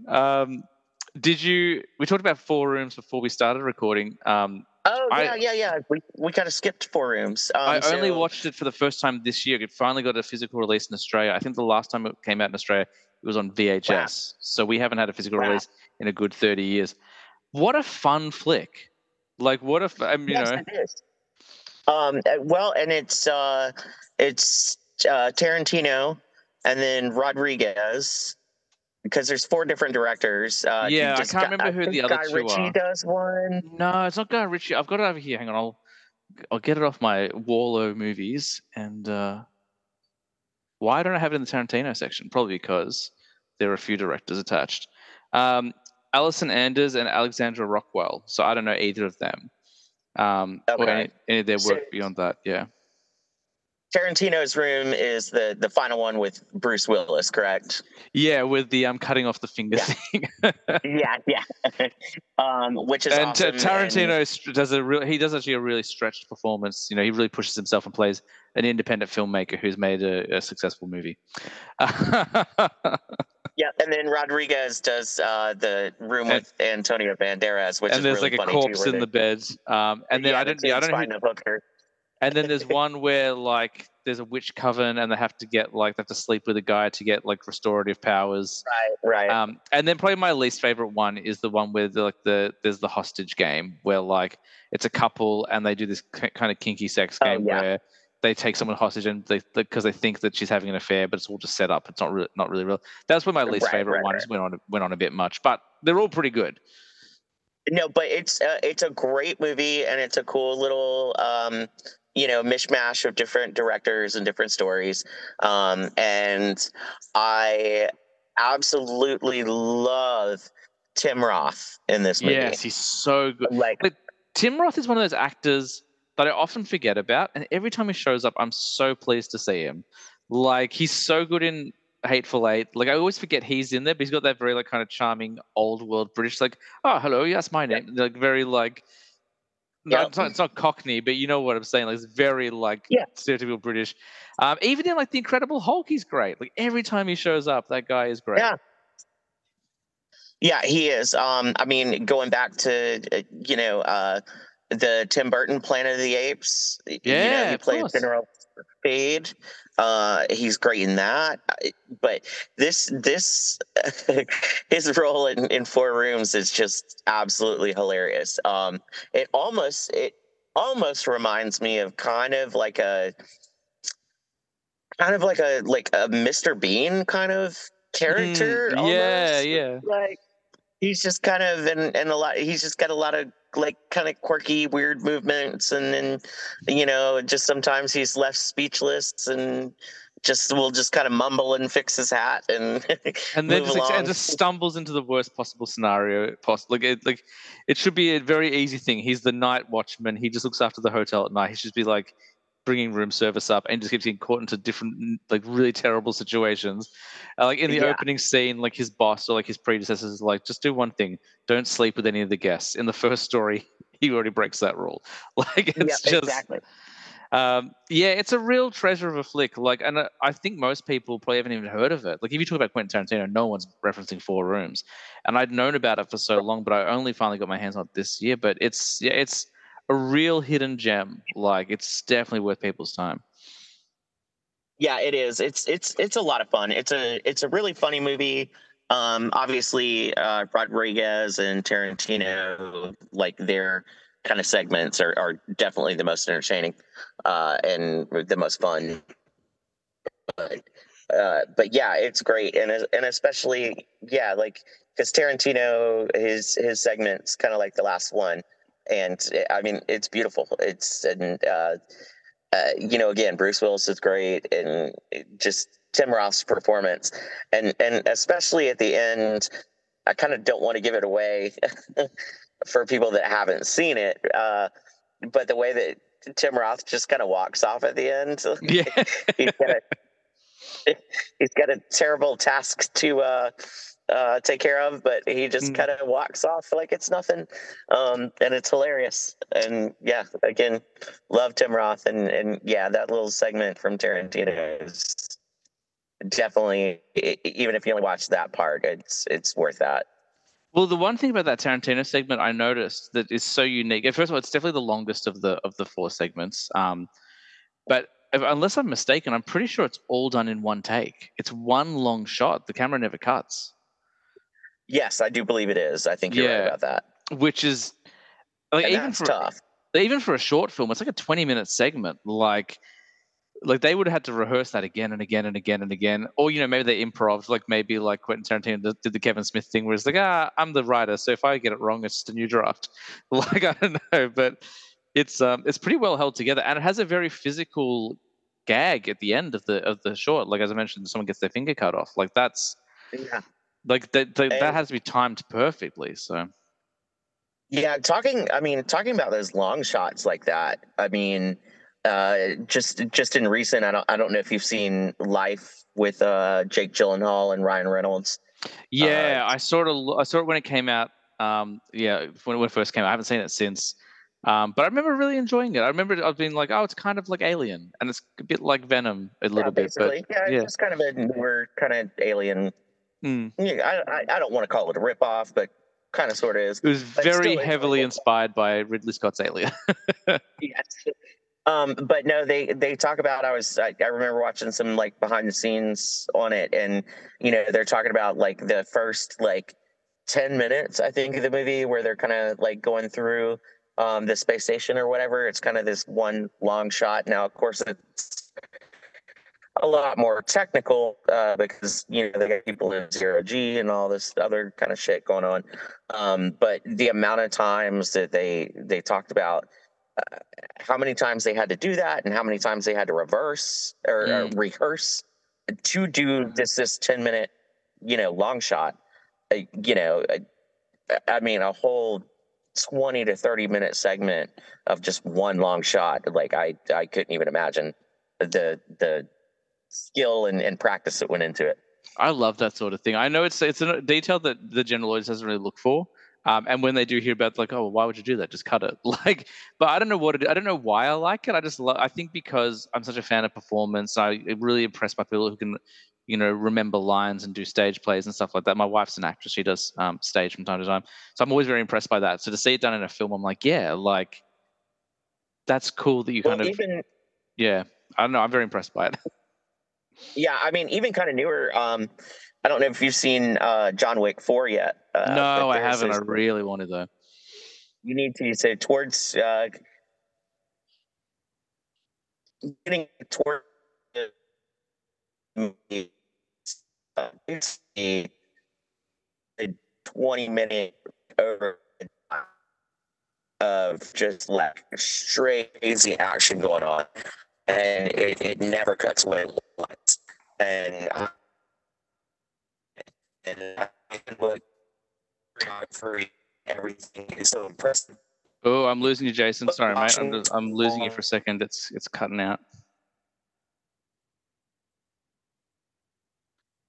I'm just going to fill the dead air with some dialogue while Jason gets his computer organized. Oh, not his computer, his phone organized.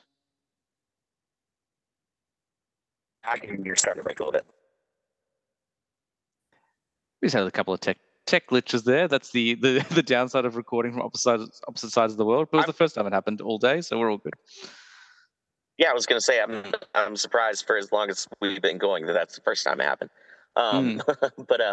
But no, I was just saying there's this really crazy like overhead like one long shot in John Wick 4 where there's all this technical like choreography and fight scenes and uh, gunfire and like all this shit going on, and it's like probably 20 minutes long, and I'm just so impressed like how they could do that. So I have a lot of respect for people that can pull that kind of shit off. I always think back to the hallway fight scene in Daredevil. I know it's become a bit of a staple and a reference in popular culture now, but just like, and then like every season, like, well, we did it once, we have to up the ante. So like then they do the prison breakout with Punisher in season 2. And then even in She-Hulk, there was a replicated version. There's a hallway fight for Daredevil as well. Like, I just love that sort of stuff. Well, I think this second season of Daredevil is when the bikers are coming after him and they're going down the stairwell, right? Yes, and he's got the chain. Yeah. Oh, yeah, that shit is badass. Well, I think we've said everything we want to say about Tarantino. It's been going for about 2 hours, which is no mean feat. I was going to put the pressure on you and get you to give me your top 5 Tarantino films, but I won't be that cruel. Do you have any final thoughts on the man, on QT himself? I'll say, I'll say easily, I can easily say my favorite Tarantino is Django. So that's kind of easy for me. Yeah, nice one.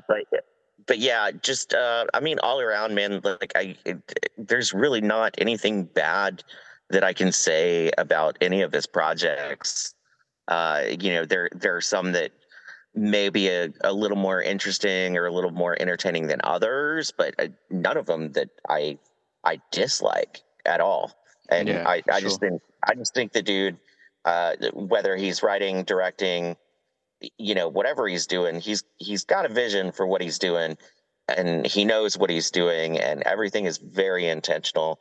And that's why I like him so much, because there's a thought put into every single second that's on that film. I mean, he has thought about everything that he could possibly think about, and if it's in there, it's got a purpose.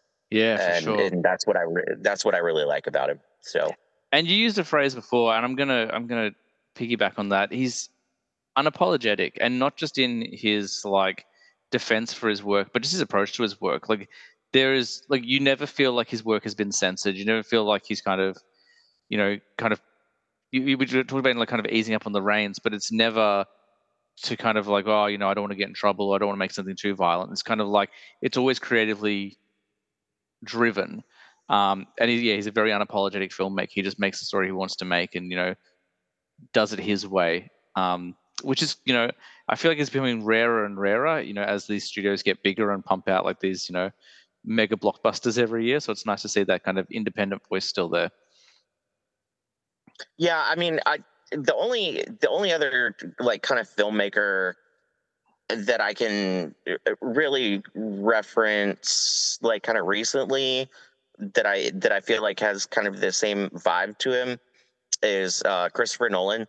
I'm a big Christopher Nolan fan, and I feel like whatever you want to say about any of his movies, whether you like them or you don't like them, whatever, he's very intentional on everything that he's doing. And I do think because the first I was going to kind of mention earlier, Tarantino was kind of the first filmmaker that I had really experienced like doing things out of chronological order as far as the story goes. For sure. Like kind of starting from the end, or maybe working back, or kind of jumping around and like leaving it to you to put the pieces together, which happened first or whatever. So that, I think Tarantino was the first filmmaker that I had seen do that, and Nolan is a big fan of doing that kind of thing too. Just kind of like, not it doesn't have to be start to finish, like this is how the film goes, like let's jump around and you put it together and you figure it out. So it's funny you bring up Nolan, because the next episode of the director series we're doing on the show is going to be Christopher Nolan. I've actually got that booked in, wonderful. I think, to record next week. So we're going to be talking about his work, me and a couple of buddies. So, but you kicked open the gates. You did the absolute I'll first one. definitely be listening to that one. Excellent. Well, look, thank you so much for coming on the show, man. It's always a pleasure to talk to you and Kev. But as I said, I've never really had the one-on-one time with you, so it's nice to spend some time just you and I kind of talking about movies. And as you said, finally, nothing horror, which is a bit of a change as well. Before we get out of here, tell them where they can find you. What's the podcast you do? Where can they find it? Why should they listen? Oh, well, it's called the Midnight Terrors Podcast, and you can find us pretty much anywhere that you stream. So Apple Music, Spotify, you name it, you got it. We're pretty much everywhere. And then you can always email us at the Midnight Terrors Podcast at Gmail. And yeah, you can also search our socials. We're on Instagram, we're on Facebook, and we actually just started our Midnight Terrors group on Facebook, where we have a lot of cool discussions with everybody. So that's a lot of fun. I've definitely taken advantage of that audience and shamelessly plugged my show many times. But I only did I only did Midnight Terror themed episodes. I didn't plug the other stuff. As I say, plug away, buddy. Every time